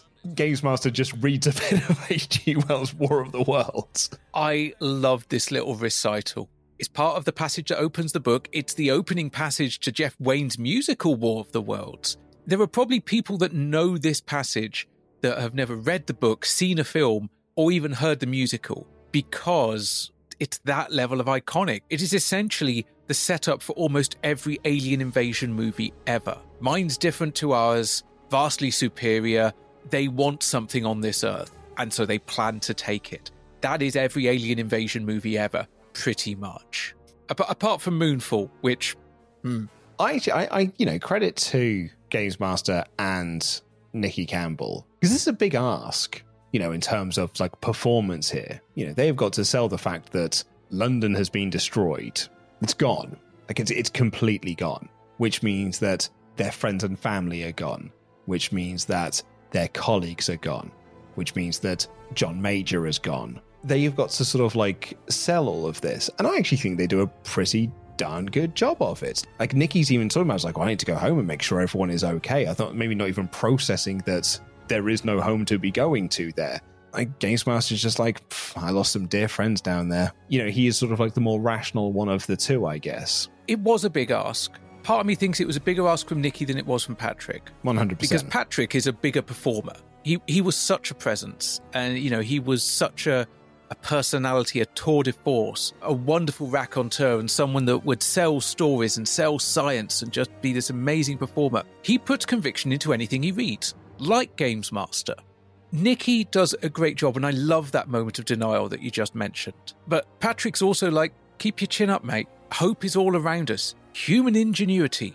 It's Nicky's turn to cock block. He's like, nah, alien ingenuity, even worse. Yeah, they've got better tech than we have. So, hopefully these pilots can go out and find a weak point to the, this massive thing that's in the sky. Jaguar Red Leader, this is Tornado Blue Leader, over. Blue Leader, Red Leader, copy. We have you on visual. Bloody hell, Reggie, where do you start on a thing this size? Over. We'll take a flanking climb around the edge to 30,000, see if we can reach its top side. Maybe there's something that looks like a weak point. Once we've found one, swing in over it and we'll cover you.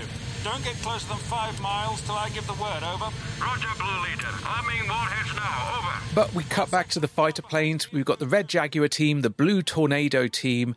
They come up with a plan to attack. Everyone checks in. Becky's still there. She also notices she's just been hit by some kind of power surge, almost like they've been scanned. It's a nice little touch. It's kind of that idea that that these aliens are kind of like checking them out, trying to work out what their deal is. Are they actually a threat? I want to point out here as well, the score for Independence Day is pretty bloody great. And it is, throughout the second half of this, it's really, really nice. You've got David Arnold's score. You've also got additional music by Mark Russell that was put in to supplement the bits of David Arnold's score that were there. But I've always enjoyed the Independence Day score. It's a great piece of work for David Arnold. I think that kid's got a future.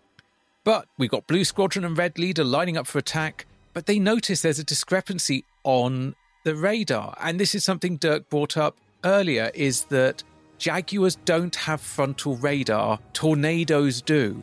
So the tornadoes can see, the radar says the ship's 3 kilometres ahead, but our kind of eyeballing says it's closer to 5. Blue Leader, we have conflicting readings on target. And those Jaguars don't have forward radar. Red section, break off. Break off! Blue to Blue Leader. I know, Becky, I know. It's a force field, an invisible shield of some kind, out beyond the edge of the alien ship. They're too close. They're not going to make the turn. Blue section, pull up, now! Red section, break off. Too late! Oh, God.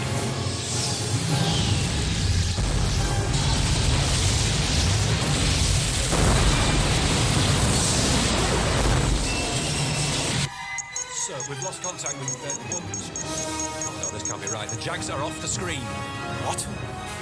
It's a really good companion to the movie version of this scene when they fire a missile at it and it hits the force field of like a real which we did not think this was a possibility. I mean, I think that this one is more dramatic because there is like big crash bang wallop to it, but it also has that real like dread of, oh no, we are in real trouble here. There's a lovely bit of dialogue in this as well where they say, Radar's saying that this thing is going all the way down to ground level, but I can see daylight on the other side of it.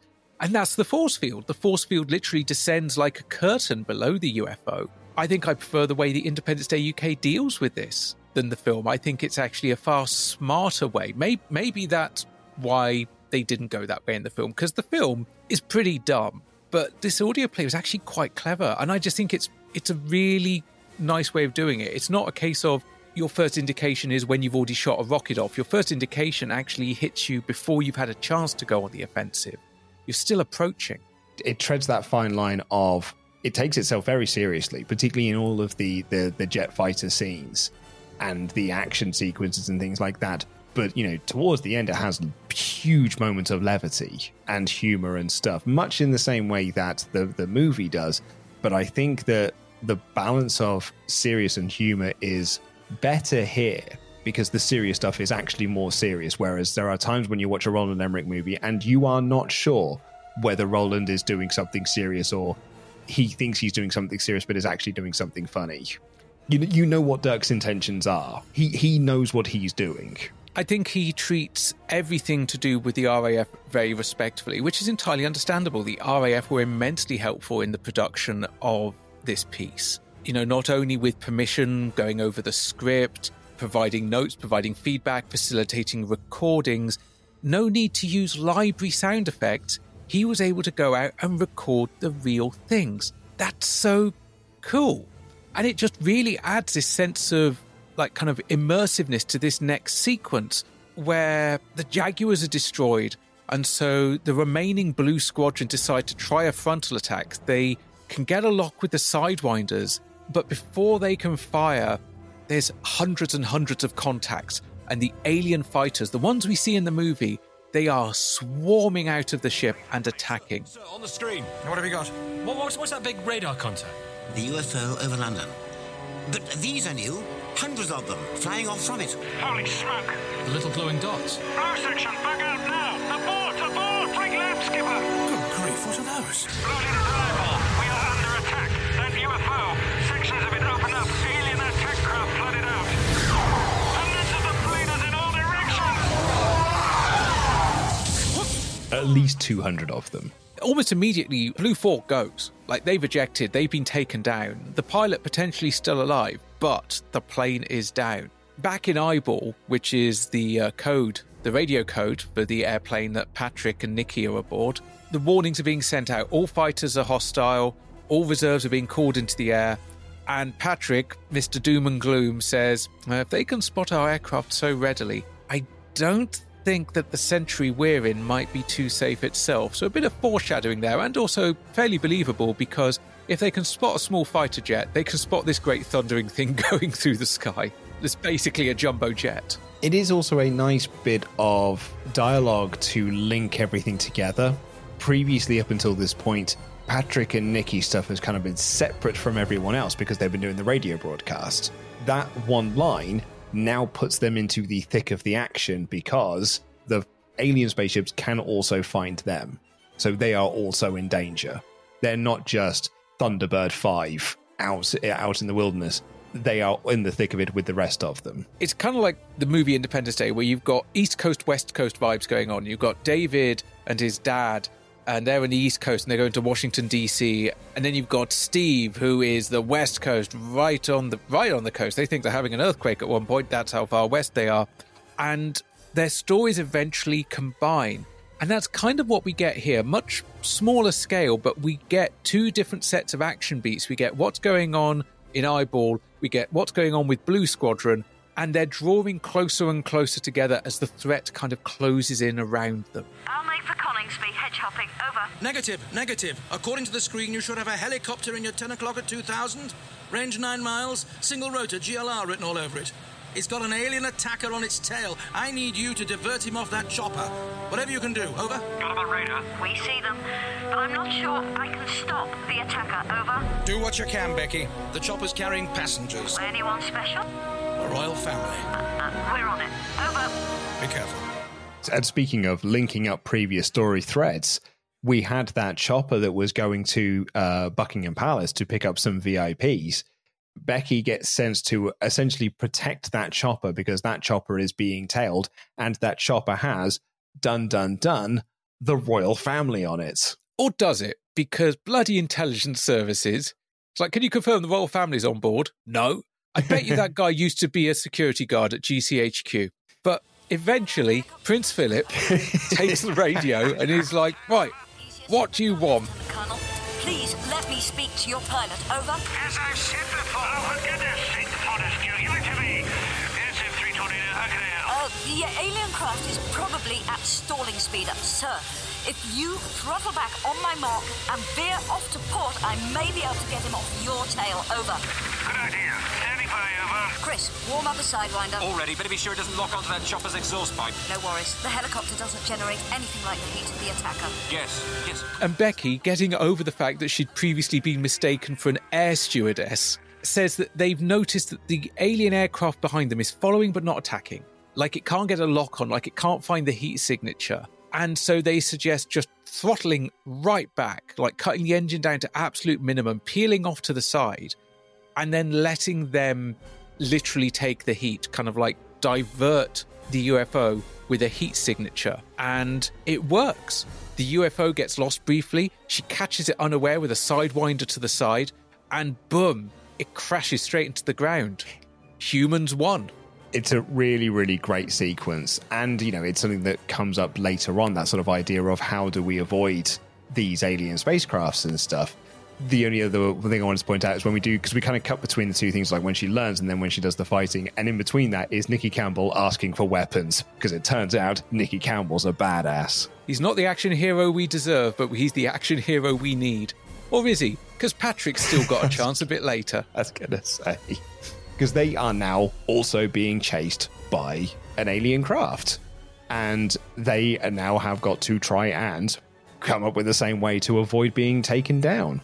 Thankfully, Blue Leader, Reggie and Max, meet up with Eyeball, a.k.a. Phil, Patrick, Nikki and co., and essentially shoot the alien invader in the arse. Now we're stuffed. Max, how far are we off from Rutland Water?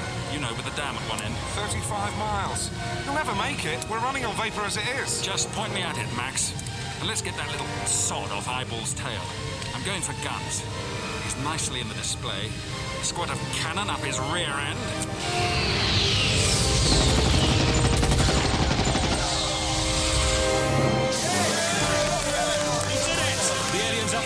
That is more or less what I've written here. I have said cannon up the rear end. As a result, entirely understandably, it stops its attack on Eyeball and takes off after Blue Leader, who unfortunately is basically running on fumes. They didn't stop at the service station near Walthamstow because it had been destroyed, and as a result, they have run out of fuel. But they decide to head towards a reservoir because at the very least, it's going to be a softer landing. 3 miles, right engine's flamed out. Fancy a swim? Knew it. Don't forget, I'll say eject twice, but you won't hear me the second time. Because you'll be gone, I know, 1 mile. Eject. Yeah, you got some great chat of, you know, like, you won't hear the second eject. I know, because you'll already be gone. And it's amazing sort of Foley work and stuff, and the ejector seat and the eject, you know, the second one. And it crashes down.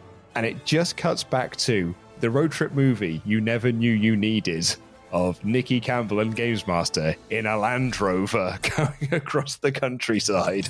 Won't this thing go any faster, Nikki? I'm sure I heard an explosion. You did pick the most clapped-out vehicle at RAF Coningsby, Patrick. Look, that glow beyond that ridge. This must be the shore road. It's at times like this I wish I'd gone on that Radio 1 Red Cross course. You got car stickers, a free keyring, and a Michael Jackson video on interesting bandages. Because essentially Patrick had suggested that they commandeer a Jeep, so when they get there, they can go out, they can find Reggie and Max. They might have to make a water ditch, which is what they did, and they might need some help. I thought Reggie's plan was really, really smart because one of the other things that carries through from both the movie into this and back again is that the alien fighters are determined to the point of being stupid.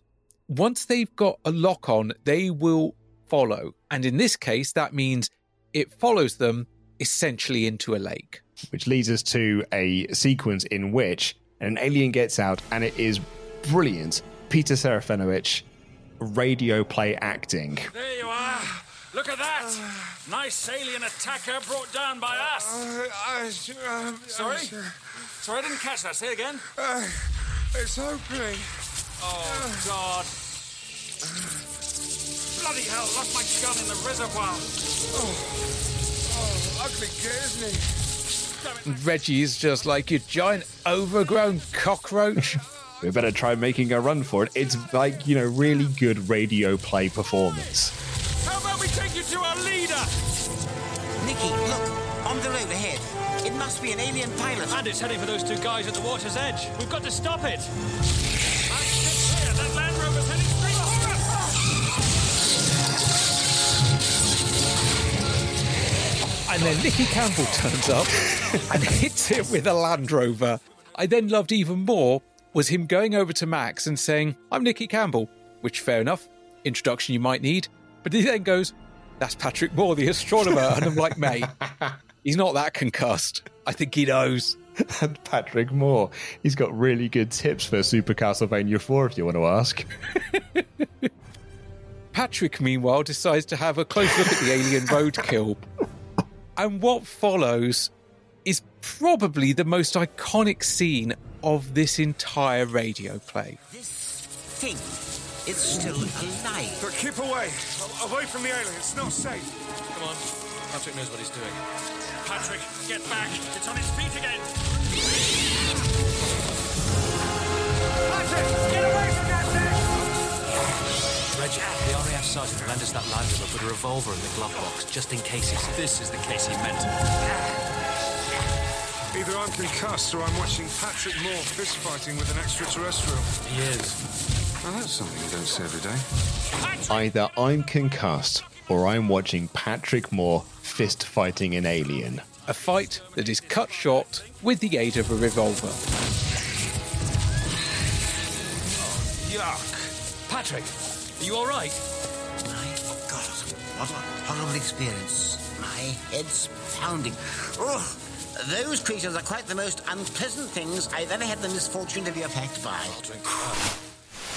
I say, obviously some of your works have been, that were from the 90s, have been re-released on CD. Sadly, Independence Day UK is not one of them, and I think I'm on my third or fourth tape copy at this point. I live in hope that at some point 20th Century Fox will do a big anniversary set for Independence Day and will pay the license fees, and that there will be a beautiful, pristine digital copy of it, just an uncompressed. It would be nice, wouldn't it? I'm not sure who owns the rights. This was always a little bit of a tricky issue because it was always a bit of a toss up with Fox who actually owned it, and Dean and Roland might even actually own it. I don't know, but it's a strange setup.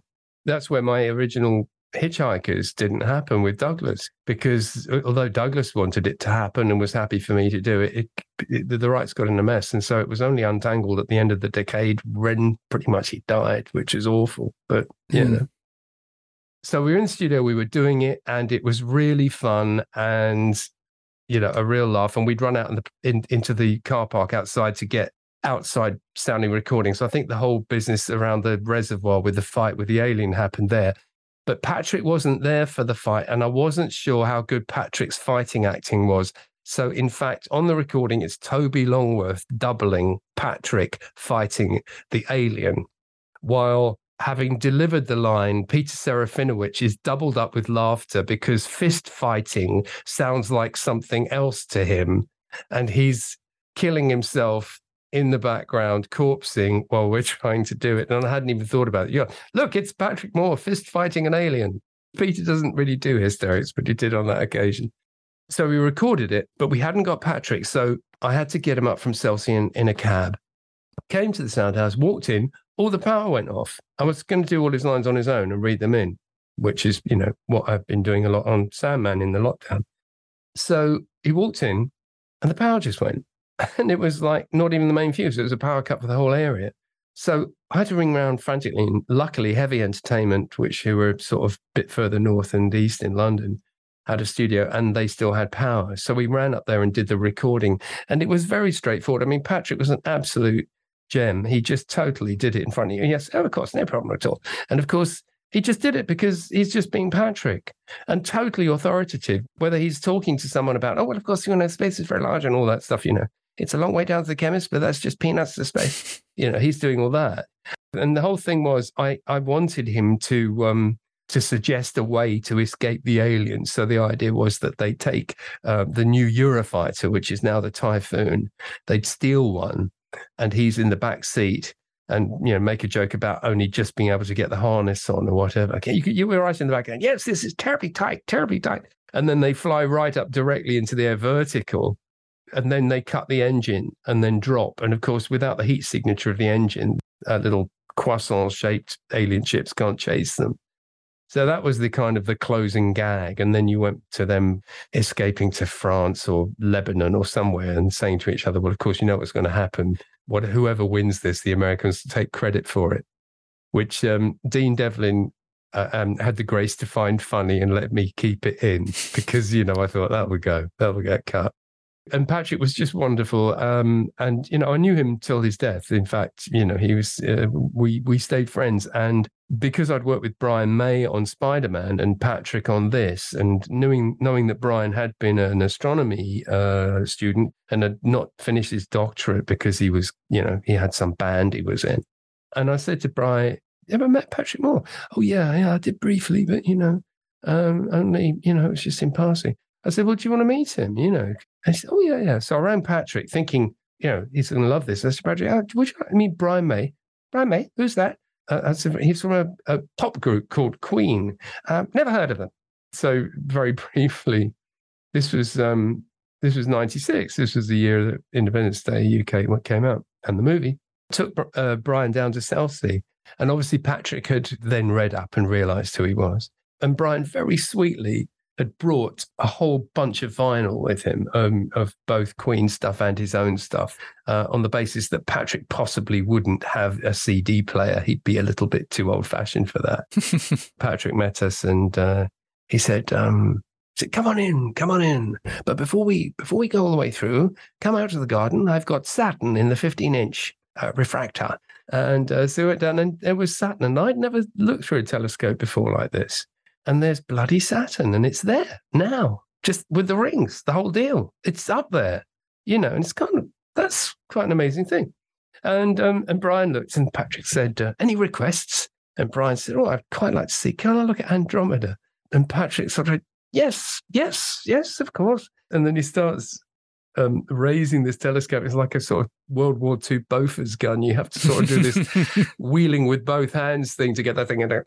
And of course, it hasn't been oiled in centuries, and it's on the plane of the ecliptic, which is where the planets are, which is actually quite a level plane around us. Andromeda's sort of overhead, so this this thing creaking up. Anyway, just memories of the occasion. Then we went back inside, had a lovely meal, plenty to drink, way too much to drink, and we ended up sitting in Patrick's living room with its lunar module with a glass top coffee table. Brass lunar module with a glass top, beautiful thing. Xylophone along one wall saying, do not place drinks on the xylophone.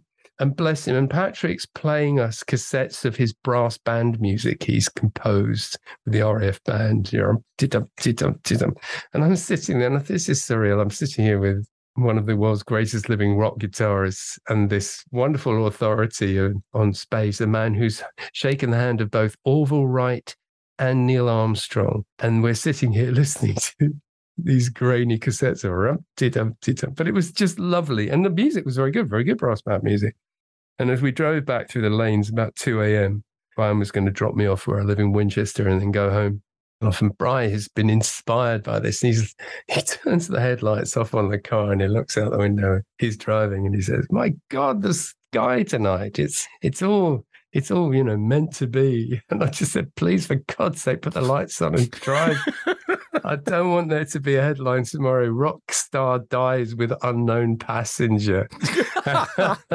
It was just fantastic. And they remained firm friends. And what I was really pleased about, what arose from all this, is that Brian actually made sure Patrick could stay living in that house till the end of his life. He actually made that financially possible, which was just that's beautiful. A superb thing to do. But in return, Patrick made Brian finish his PhD and get his doctorate. And we had this huge party at Farthings in 2007 to celebrate that. And everybody had to dress scientifically. And of course, Patrick, being always contrary, turned up dressed as Dumbledore, which is just brilliant, as a wizard. Everyone else is in white coats. It's so cool.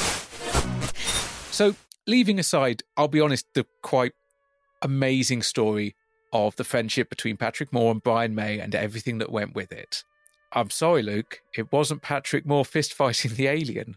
It's a real shame to learn. You know, sometimes when you do these podcasts, you think you're going to learn lots of things that will just paint more colours around the beautiful picture you have in your head. But actually what you find is a lighter that is just burning that picture. There's sometimes, Ash, there's too much to learn, and you don't want to learn everything. But on the flip side, you did also learn that Peter Serafinowicz thought the line sounded like it was saying Patrick Moore was fisting an alien. At least we have Patrick, the line was like, what a horrible experience. It's the most unpleasant thing I've ever had the misfortune of being attacked by. Which tells you that he's been attacked by lots of things over the years, and that's the worst of them. I mean, he did work at the BBC in the 70s. Yeah, and with Dominic Diamond. Dave Perry was around. Becky! Phil, thank God you're in one piece. Chris, good to see you. Just don't kiss me, Group Captain. Sorry to break up a winning team, but Becky's posted the Lucas Defence Force. And Yellow Section are all en route to the Middle East, except for one aircraft that needs a navigator. That's you, Chris. Fine. I'll get my stuff. Take care, Beck. See you, Chris. Back at the airbase, we get a bit of reunion. Becky and Phil are together again. And guess what? They've got some new navigators. Patrick and Nikki have volunteered to take the navigator's seats for you and Phil. Quite like the old days for me. They're flying with us. As long as somebody shows me which button not to push. It's a long road to get to this point where they're just like, well, we've got this many ships, we've got this many pilots, this doesn't go into it. It's like, oh yeah, Nikki and Games Master are going to be your co-pilots. Now, Patrick, former navigator in the Air Force, absolutely makes sense. Nikki Campbell, radio DJ, I'll roll with it. I mean, he's used to talking. The president flew a plane in the movie. Why can't a Radio 1 DJ do it here? Reggie doesn't need a co-pilot, however. He's taking up the new prototype EFA, a European fighter aircraft that's not due into service until the year 2000. Oh, Luke, do you think we'll have it by the year 2000? Well, not if the aliens keep up their ways. But it's got speech recognition, and given this is a good few years before Siri, I can't imagine it's much more reliable. This is a story, I think it has been told on other podcasts that I have done recently. One of my co-hosts, Dan Layton, was playing a game of Blood on the Clock Tower with us. It was his first game he ever played with us. We have a break in between those two games, and he went to find some tips on how to be a better player at Blood on the Clock Tower, which is a social deduction game, for the second game that we did that afternoon. So on his Google search thing, he used his voice command to search for Blood on the Clock Tower tips.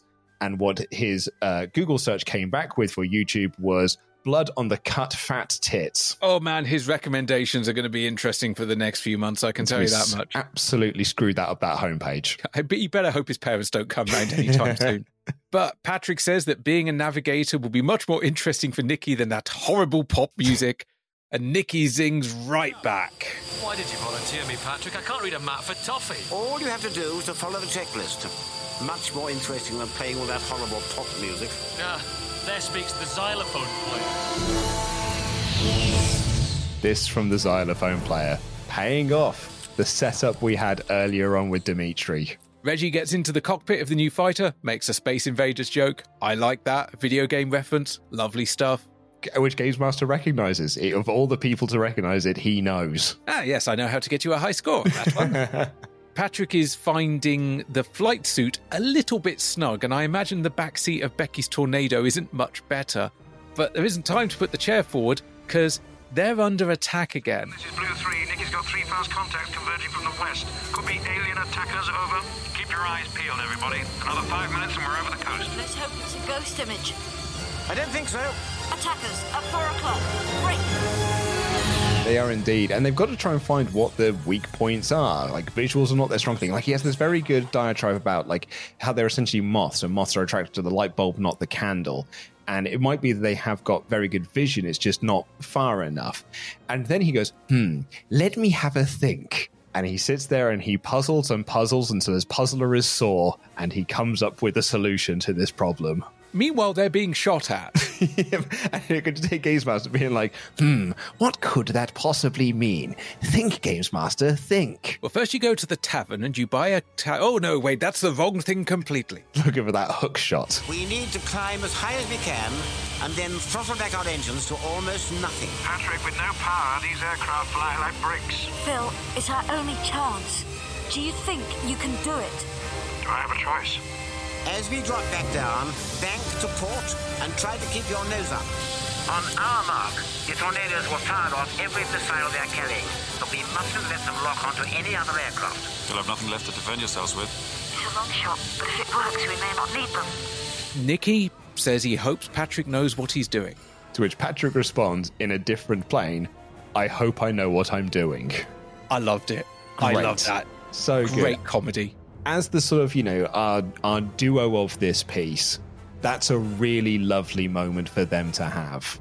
You can visualize it as a movie sequence of how that would be cut together. It's so, so nice. It's a really, really great thing to show the sort of friendship and relationship that they have grown over their UFO watching week. So sad we didn't get a follow-on spin-off series of Nicky and Patrick's excellent adventures. Just going around the world debunking, or encountering, basically like going in search of the Yeti and the New Jersey Devil and all that stuff. Going to Area 51. 69, dudes. We get a start here as well of the war with the voice recognition software with the line, oh, shut up, you talking clock. Have a nice day. Phil, are you ready to release missiles? On the R mark. Just get up a bit more if I can. 20 seconds to minimum safe ejection altitude. Oh, shut up, you talking clock. All aircraft stand by for missile launch. 3, 2, 1. Missiles away. Missiles away.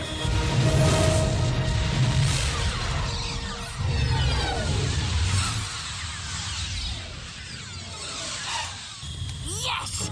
You know, I think they fell for it. They execute the plan. Every alarm possible in the experimental aircraft goes off. It is every single whoop, bell, and whistle. But the missiles away, and the fighters take the bait. Phil has some issues with his stick. Should see a doctor about that. Wait. Is there anything I can do? Get out and push. Hang on. She's coming up. The wing's flapping. Well, it works for the birds. Yes. I do like Nicky saying, is there anything I can do? And feels like, get out and push. Get out and push. Shut up, Nicky. They think they're all in the clear. Phil is on his way to the coast. But wait, Patrick has noticed something. Oh, my goodness, look at that. Did you see something, Patrick? What? Alien attackers? No, a lovely clear view of Venus on the horizon. What a shame I didn't bring my sketch pad. Never mind, Patrick. The minute we land, I'll bring you a large scotch. And it's our last moment of these two together, who really have been the 3PO and R2 of this little adventure we've been on. Patrick Moore is 100% R2. He just says, do you know what? I will bring you a scotch. I love that mental image. A nice large scotch. Yeah. Aliens may be destroying the Earth, but chin chin, it's scotch o'clock. Our sort of final sequence of this is Reggie going off to do his sort of little side quest mission that he's sort of on. He's got to refuel, but because he's taken a bit of a hit, he's got to go elsewhere to refuel, and then he can head off. And it's basically here so he can have one last final fight with not the aliens, but the talking clock that he had issues with in the last sequence, because the talking clock will not throw up the IFF to let this tanker know that he is a friend. Otherwise, they're going to shoot him out of the air. Yeah, he's got two issues, one of which he's leaking fuel, so he can't travel to his original destination. And the second of which is he's being chased by friendlies. So his two options at this point are run out of fuel or be shot at. Unidentified aircraft, provide IFF squawk or we will bring you down. Over. Computer, why isn't the IFF on? Please repeat slowly. Damn it. Puffin 3, this is Aoife. I am negative transponder. I am unable to squawk. Over. Unidentified aircraft, you have 15 seconds to transmit squawk or I will launch missile. Over. Computer. IFF signal on now. Please repeat slowly. Turn on the identification friend or foe signal now, please, or I'm stuffed. IFF on. Thank you. My pleasure. Give me a break. And eventually, the shipboard computer does switch on. He lands on the aircraft carrier, and as soon as he's landed, ejects into the ocean.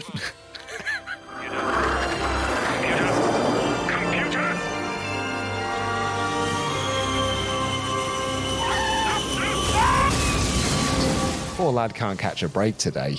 But we wrap things up by being told Becky and co are fine. Becky was even invited to Balmoral for a spot of tea. And I was like, lads, there's fucking a fish to fry. The aliens aren't dead yet. So let's not be just breaking for scotch and tea, shall we, just yet? Mate, it's Independence Day UK. There's always time for tea. And how dare you, there is always time for scotch. There's not time for celebrating, is more what I meant. When this is all over and we've defeated these monsters, the Yanks will take the credit for it. You wait and see. Yes, sir.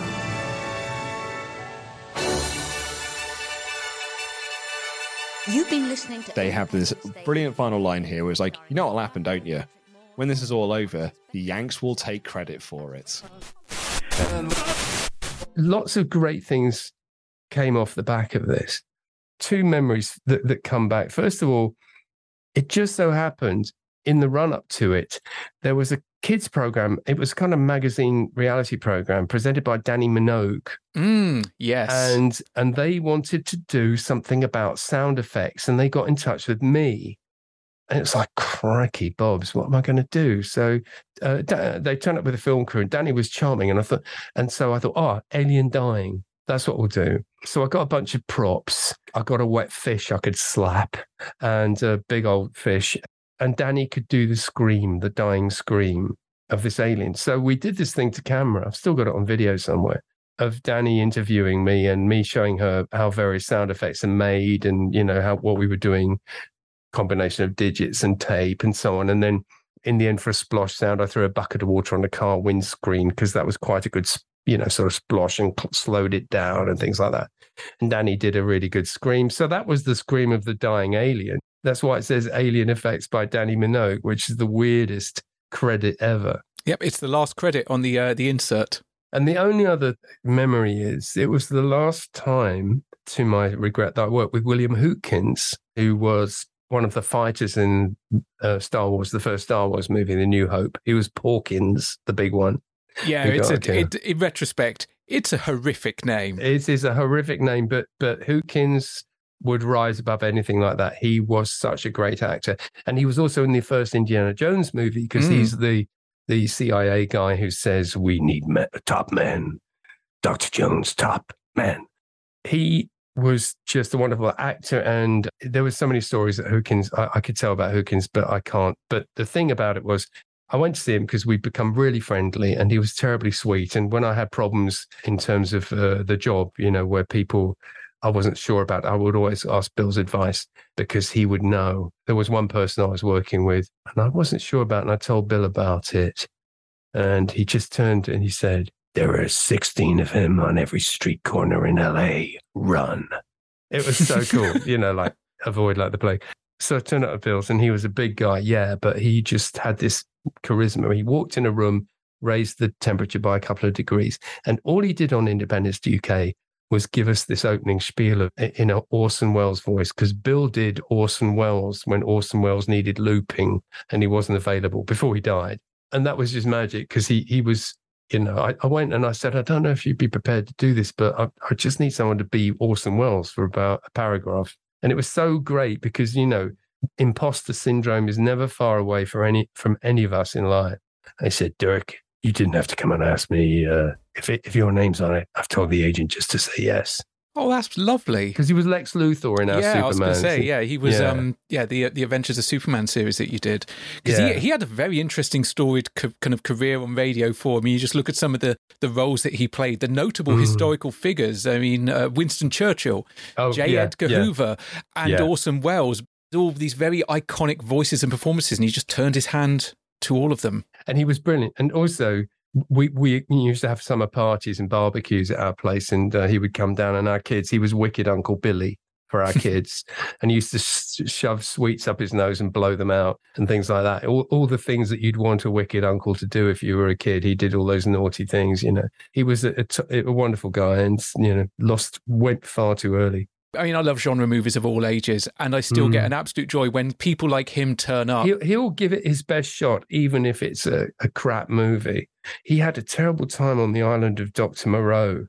Val Kilmer took a dislike to him. That movie, there's documentaries on that movie. That was a nightmare. Well, I know, a horrible nightmare. And poor Bill, he had a really good part, and he got thrown off the part. There were stories that Kilmer didn't want him in his line of sight, and when they were shooting on some islands, and so he had to be on a different boat from Kilmer going to and from the island. I mean, it was just, I don't know what Bill could have done, because Bill, was as lovely as anyone I know. The first time I worked with him was in 89 on a thing called Death Rides the Airwaves, written by Mark Brissenden, who later adapted the Marx Brothers shows we did. Death Rides the Airwaves was a pastiche of a 1940s kind of radio series, and it was really fun. And Bill was in it, along with David Graham, Parker from Thunderbirds, and Lorelei King, who was Lois in our Superman things. And he was shooting Batman at night and then coming in and acting on Superman in the day. And he came in one day, he said, "I just had the best night shoot with Jack Nicholson." And I said, "Oh, really? What were you doing?" He said, "I played him Death Rides the Airways all night. They couldn't get the lighting right, so we just played Death Rides the Airways." He loved it. And it was just so cool. So Jack Nicholson loved that silly old Death Rides the Airways, thanks to Hootkins. It was the best. It was Eckhart. I think he was Eckhart in Batman. That was it. Yeah, the sort of the greasy cop. So it was all in the can. We got it done. Really pleased with it. Paul Dealey had done a brilliant mix in Dolby Surround. It sounded really, really good in the room. We were going to have playback. And so Matthew Bannister booked the Soho House's viewing theatre on the top floor of Soho House in Soho, which was, the prestigious club. I think I took it on CD, because I checked they could play a CD through their system, and they could. And so went there, it got set up, and I was sitting, and Phil came, the guy, the wing commander, and it was lovely. And Nikki came, Patrick didn't come, but the cast did, because, they're actors, free food and drink. And they played it, and the front left speaker wasn't going. And by now it was running and we couldn't stop it. So it was this weird kind of one leg going around the room, except for that rather important corner. I mean, it was still all audible. Matthew had his head in his hands. Oh no, because the press were there as well, And I just ran to the back of the room, grabbed a bottle of red wine from a table, got the biggest glass I could, poured it up to the brim and gave it to him and said, "Oh, just enjoy it. What the hell?" And I do remember that. And it went fine. But that was the final thing. But getting Matthew drunk enough to get through the playback. Despite the speaker failing, this was very well received. This won awards. Yeah, we did. In fact, I have one here. Wait a moment, please, caller. That's okay. This is the Best Production Award for the Talkie Awards. This was quite prestigious at the time. We're very, very pleased with that. That was one of the upshots. The other upshot was David Arnold emailed me and saying, "You bugger, you're higher up the charts than I am." I wrote the fucking music, and there you are up the charts with your tin pot English version. He was joking, of course, because he's a good guy, but it was quite funny. Very briefly, we were charting ahead of the soundtrack from the movie. It soon went back the other way, but that was funny. Good composer. I think he'll go far. Oh, I reckon he may have a future. Might have something ahead of him. One thing that struck me is obviously you pioneered audio movies, and you talked about how changing this production, and it came through obviously all the various comic adaptations through Independence Day UK, and is continuing now with the work that you do for Audible, with the Sandman series, also the unproduced Alien 3. Yes, the Gibson, that was fun. working with Lance Henriksen and Michael Bean. That was fun. And now, I mean, even via the technology that we are talking about, I mean, I'm behind a reasonable dynamic microphone. I can see you've got an SM7B in front of you. These are all accessible and something we're capable of producing in the home. And with your own work for Audible, Audible's other original plays, do you think that the, I guess, audio drama as a format is healthier today than it was, say, in 1996? Or do you think it's the same, but it's just changed medium? I think there's more of it. It's the quality I worry about. I love that podcasting has given spoken word audio a new lease of life. You know, that's 20 years ago, I couldn't catch a bloody cold. I was fighting to keep things going. I was pitching Sandman from 1992 to the BBC and all through the 90s and then all through the 2000s. And BBC Radio 4 kept telling me that they wanted something to bring in younger listeners, i.e. people under 50. And I would say, let me do a Neil Gaiman, you won't be sorry. And it wasn't until 2011 and someone else inside the corporation suggesting it that they finally did it. And when they did it, Neil, being an absolute sweetheart, said, well, if Dirk's involved, I'll let it happen. It was dying on its feet, and the BBC were the home of spoken word audio in the world. Canadian broadcasting had stopped doing it. The Americans weren't doing it. NPR was running, but they didn't have a budget to do anything. I couldn't sell anything in America unless it was on cassette, like the Supermans. And I do remember Phyllis ringing me up and saying, wow, I've just seen Superman Lives on a stall in Kmart. She was astonished, and so was I. Christ, what we're doing is selling in America? Wow. And then the podcasting revolution happens, and it's great because Americans start rediscovering audio, because America's the big market. You know, it has to be. The English-speaking market is America, UK, Australia, you know, New Zealand, Australasia, if you like. So America rediscovering how great spoken word audio is as a storytelling medium. And I'm not talking about single voice readings. I'm talking about drama.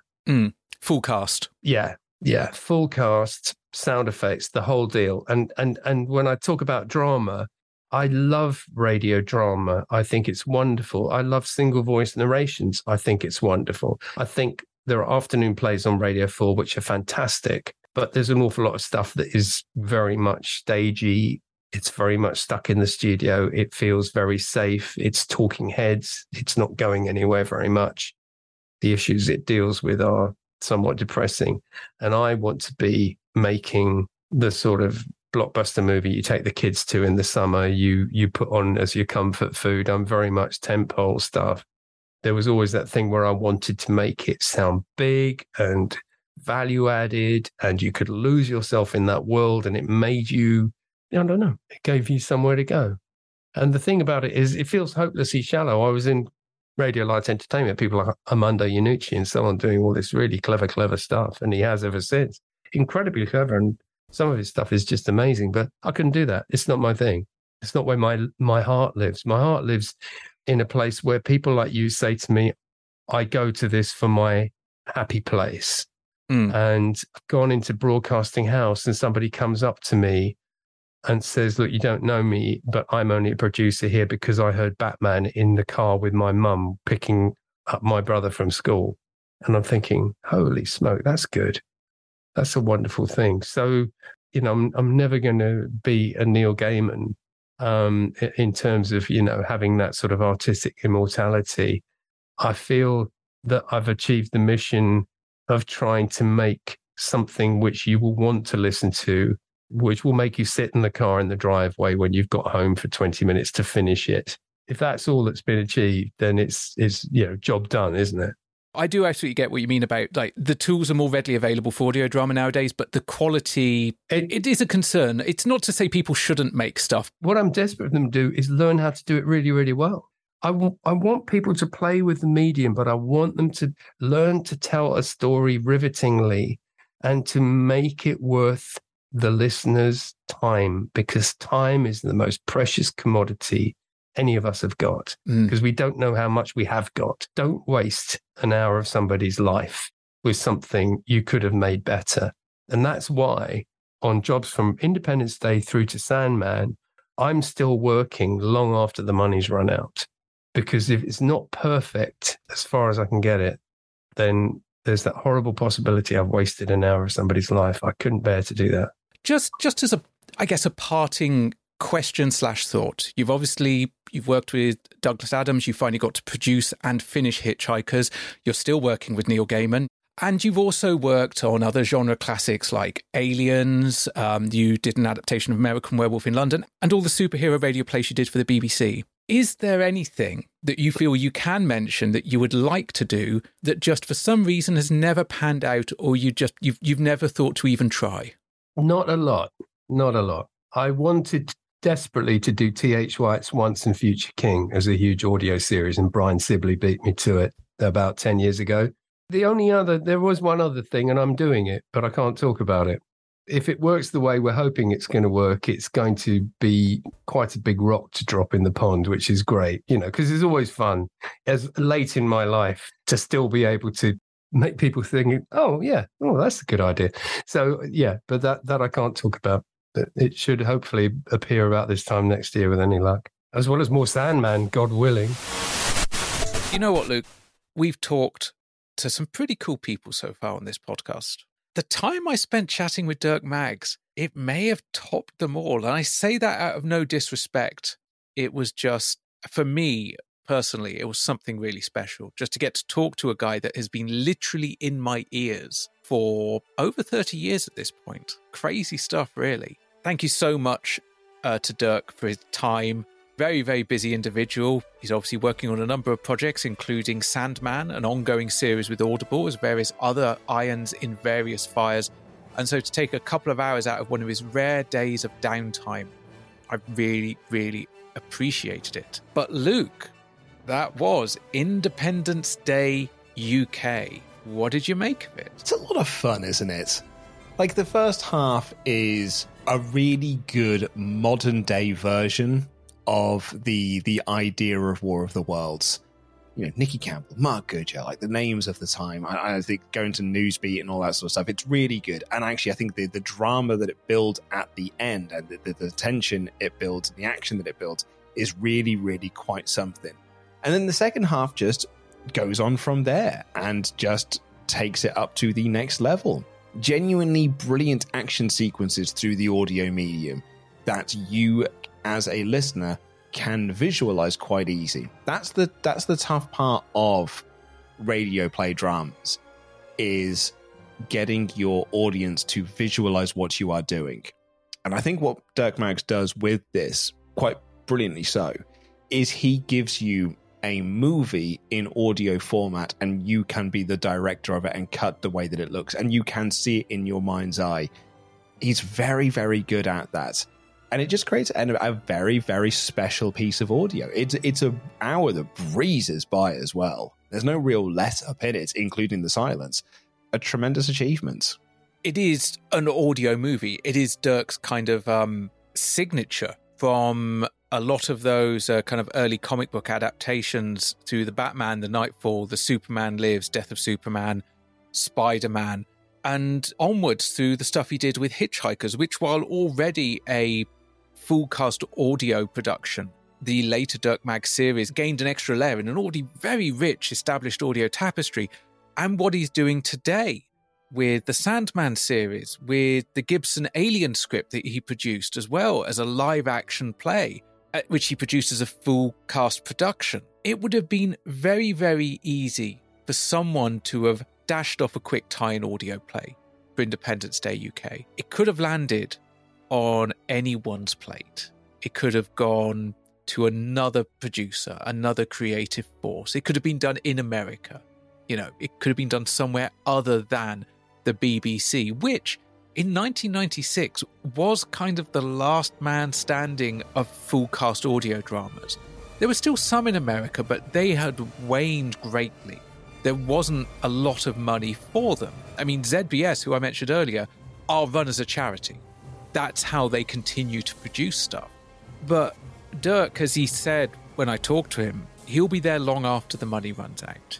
He'll be there making it the best it can be. I don't think Independence Day UK, in the spec of what it could be, in the spec of what it could do, given that he wasn't allowed to give away key plot points of the film and that he had to essentially tell a self-contained story without either A, spoiling the film, or B, having the British come up with a solution? Because the Americans have to win at the end. So in Dirk's version of it, it just has to have an ending that is satisfying, but is not the end of the invasion. I think he created a beautiful companion piece. I would argue it is a better sequel / prequel / side story to Independence Day UK than that Resurgence movie. 100% it is. This captures what everyone loved about Independence Day, and in some ways improves upon it, but doesn't overshadow it. He paints such a beautiful picture in your mind's eye when listening, so that you can visualize everything that's going on, and it just makes it a excellent companion piece to it.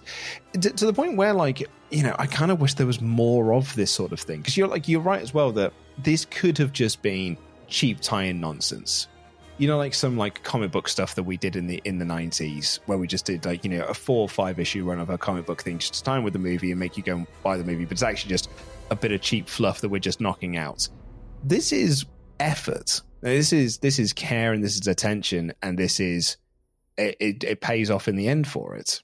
There is very much a difference, I think, between productions like Dirk's and some more pedestrian productions. Some productions would go, look, that man walking on the other side of the road over there behind that flow of traffic. Someone such as Dirk will have them say, look at that man over there. And the soundscape painted around you will have fainter footsteps, and then we'll have sounds of traffic in front, and maybe some other ambience. Maybe there's some panning going on. The traffic is moving from right to left to give you an indication of which direction it is flowing. The first one is very easy. The whole, look at that man walking over there on the other side of the traffic. The second one, much more difficult to achieve, but also you close your eyes, and if your mind can do it, it will paint the picture. I've very much enjoyed this, and this has been a long time coming for you and I to do this episode, and it's nice that we actually did get to do it, because there was we were supposed to do this before we got to Series 6, because that's when it was in our timeline, but it just got pushed back for various different reasons. I'm glad that we pushed it back for these reasons, so that we could get this version of the episode out, and I'm glad that we did get to do it. And on a personal level, I want to thank you for all the work that you have done for this episode. This is a bit of a passion project for yourself, and I think that the hard work is showing off in the final products. I've had a lot of fun researching. I've had a lot of fun digging up audio clips, all of which you'll have heard at this point, of finding examples of early radio, other bits of Dirk's work, finding the Radio 1 jingles. That was a real boon to find that someone had uploaded a whole load of them. That was great. Please don't sue us, BBC. But just to help build that bit of texture and just create that kind of 1996 picture. But I think we'll wrap it up for this episode. Thank you all so much for listening. You all rule. You can find us on Twitter at UnderConsolePod, on Instagram at under.console, and you can send us an email to feedback@underconsultation.com. And if you want to find out what our guest, the wonderful Dirk Maggs, is up to, you can find him on Twitter at Dirk Maggs. And if you want to chat with us about this episode, other episodes, Independence Day UK, if maybe you were just thinking, I'd like to check out some more audio movies, and you want to chat with other people that listen to that sort of thing, you can do so over on our Discord, details of which can be found in the show notes. I'm actually overjoyed with how many fans of audio drama we have over there. It's a lovely, supportive little community, including Adam, who was instrumental in putting me in touch with Dirk Maggs for that interview. Thank you so much for that, Adam. And if you want to support this podcast monetarily, you can do so over on our Patreon page, patreon.com/underconsolepod, where you'll get access to UCP Extra, which is this show format, but about other shows from the 80s, 90s, and 2000s, and our monthly community show, UCN, Under Console Nation. And at the £5 level, you will get next week's episode 1 week early and ad-free. At the £10 level, you'll get a little bit extra. Ash, what do you get? Or at the £10 level, you get our Under Console Nation Patreon pack, which contains a glittery golden joystick waggler mug filled with retro trading cards, sweeties, alongside Under Consultation badges and stickers. And that's sent direct to your door. And you might want to be getting in on that 1 week early and ad-free bonus, because, touch wood, next week's episode will be our return to the main timeline, and yes, that Dave Perry incident episode. Mario Gate is here. It's finally upon us, but before we get to that, a shout out to those £10 backers: Xanderthal, William Tom, The Amazing Cliff, Super Sexy David Fisher, Simon Sean, Sarah aka Pink Lithium, Richard, Reese, Nick, Misha, Matty, Boom, Mark, Link, Kevin, Jamie, Ian, I Am Cheadle, Harriet Mankagirl, Gordon Debster, Gordon Brant, David Palmer, Darkside73, Chrissy Two Sticks, Arcadia Wild Bill, Andrew, Adam, and Andy. Thank you all so much for listening. We will see you in 7 days' time as we take on a little bit of a Christmas pub quiz and one final controversial challenge. Take care, everyone. Good night.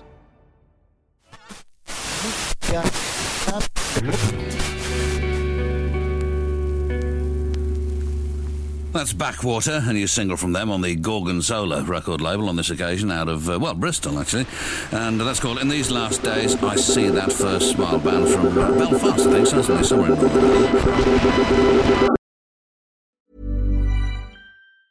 Hi, I'm Daniel, founder of Pretty Litter. Did you know cats tend to hide symptoms of sickness and pain? I learned this the hard way after losing my cat, Gingy. So I created Pretty Litter, a health monitoring litter that helps detect early signs of illness by changing colors, saving you money and potentially your cat's life. Pretty Litter is veterinarian developed, and it's the easiest way to keep tabs on your fur baby's health right at home. Go to prettylitter.com and use code ACAST for 20% off your first order and a free cat toy. Terms and conditions apply. See site for details.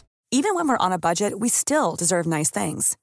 Quince is a place to scoop up stunning high-end goods for 50 to 80% less than similar brands.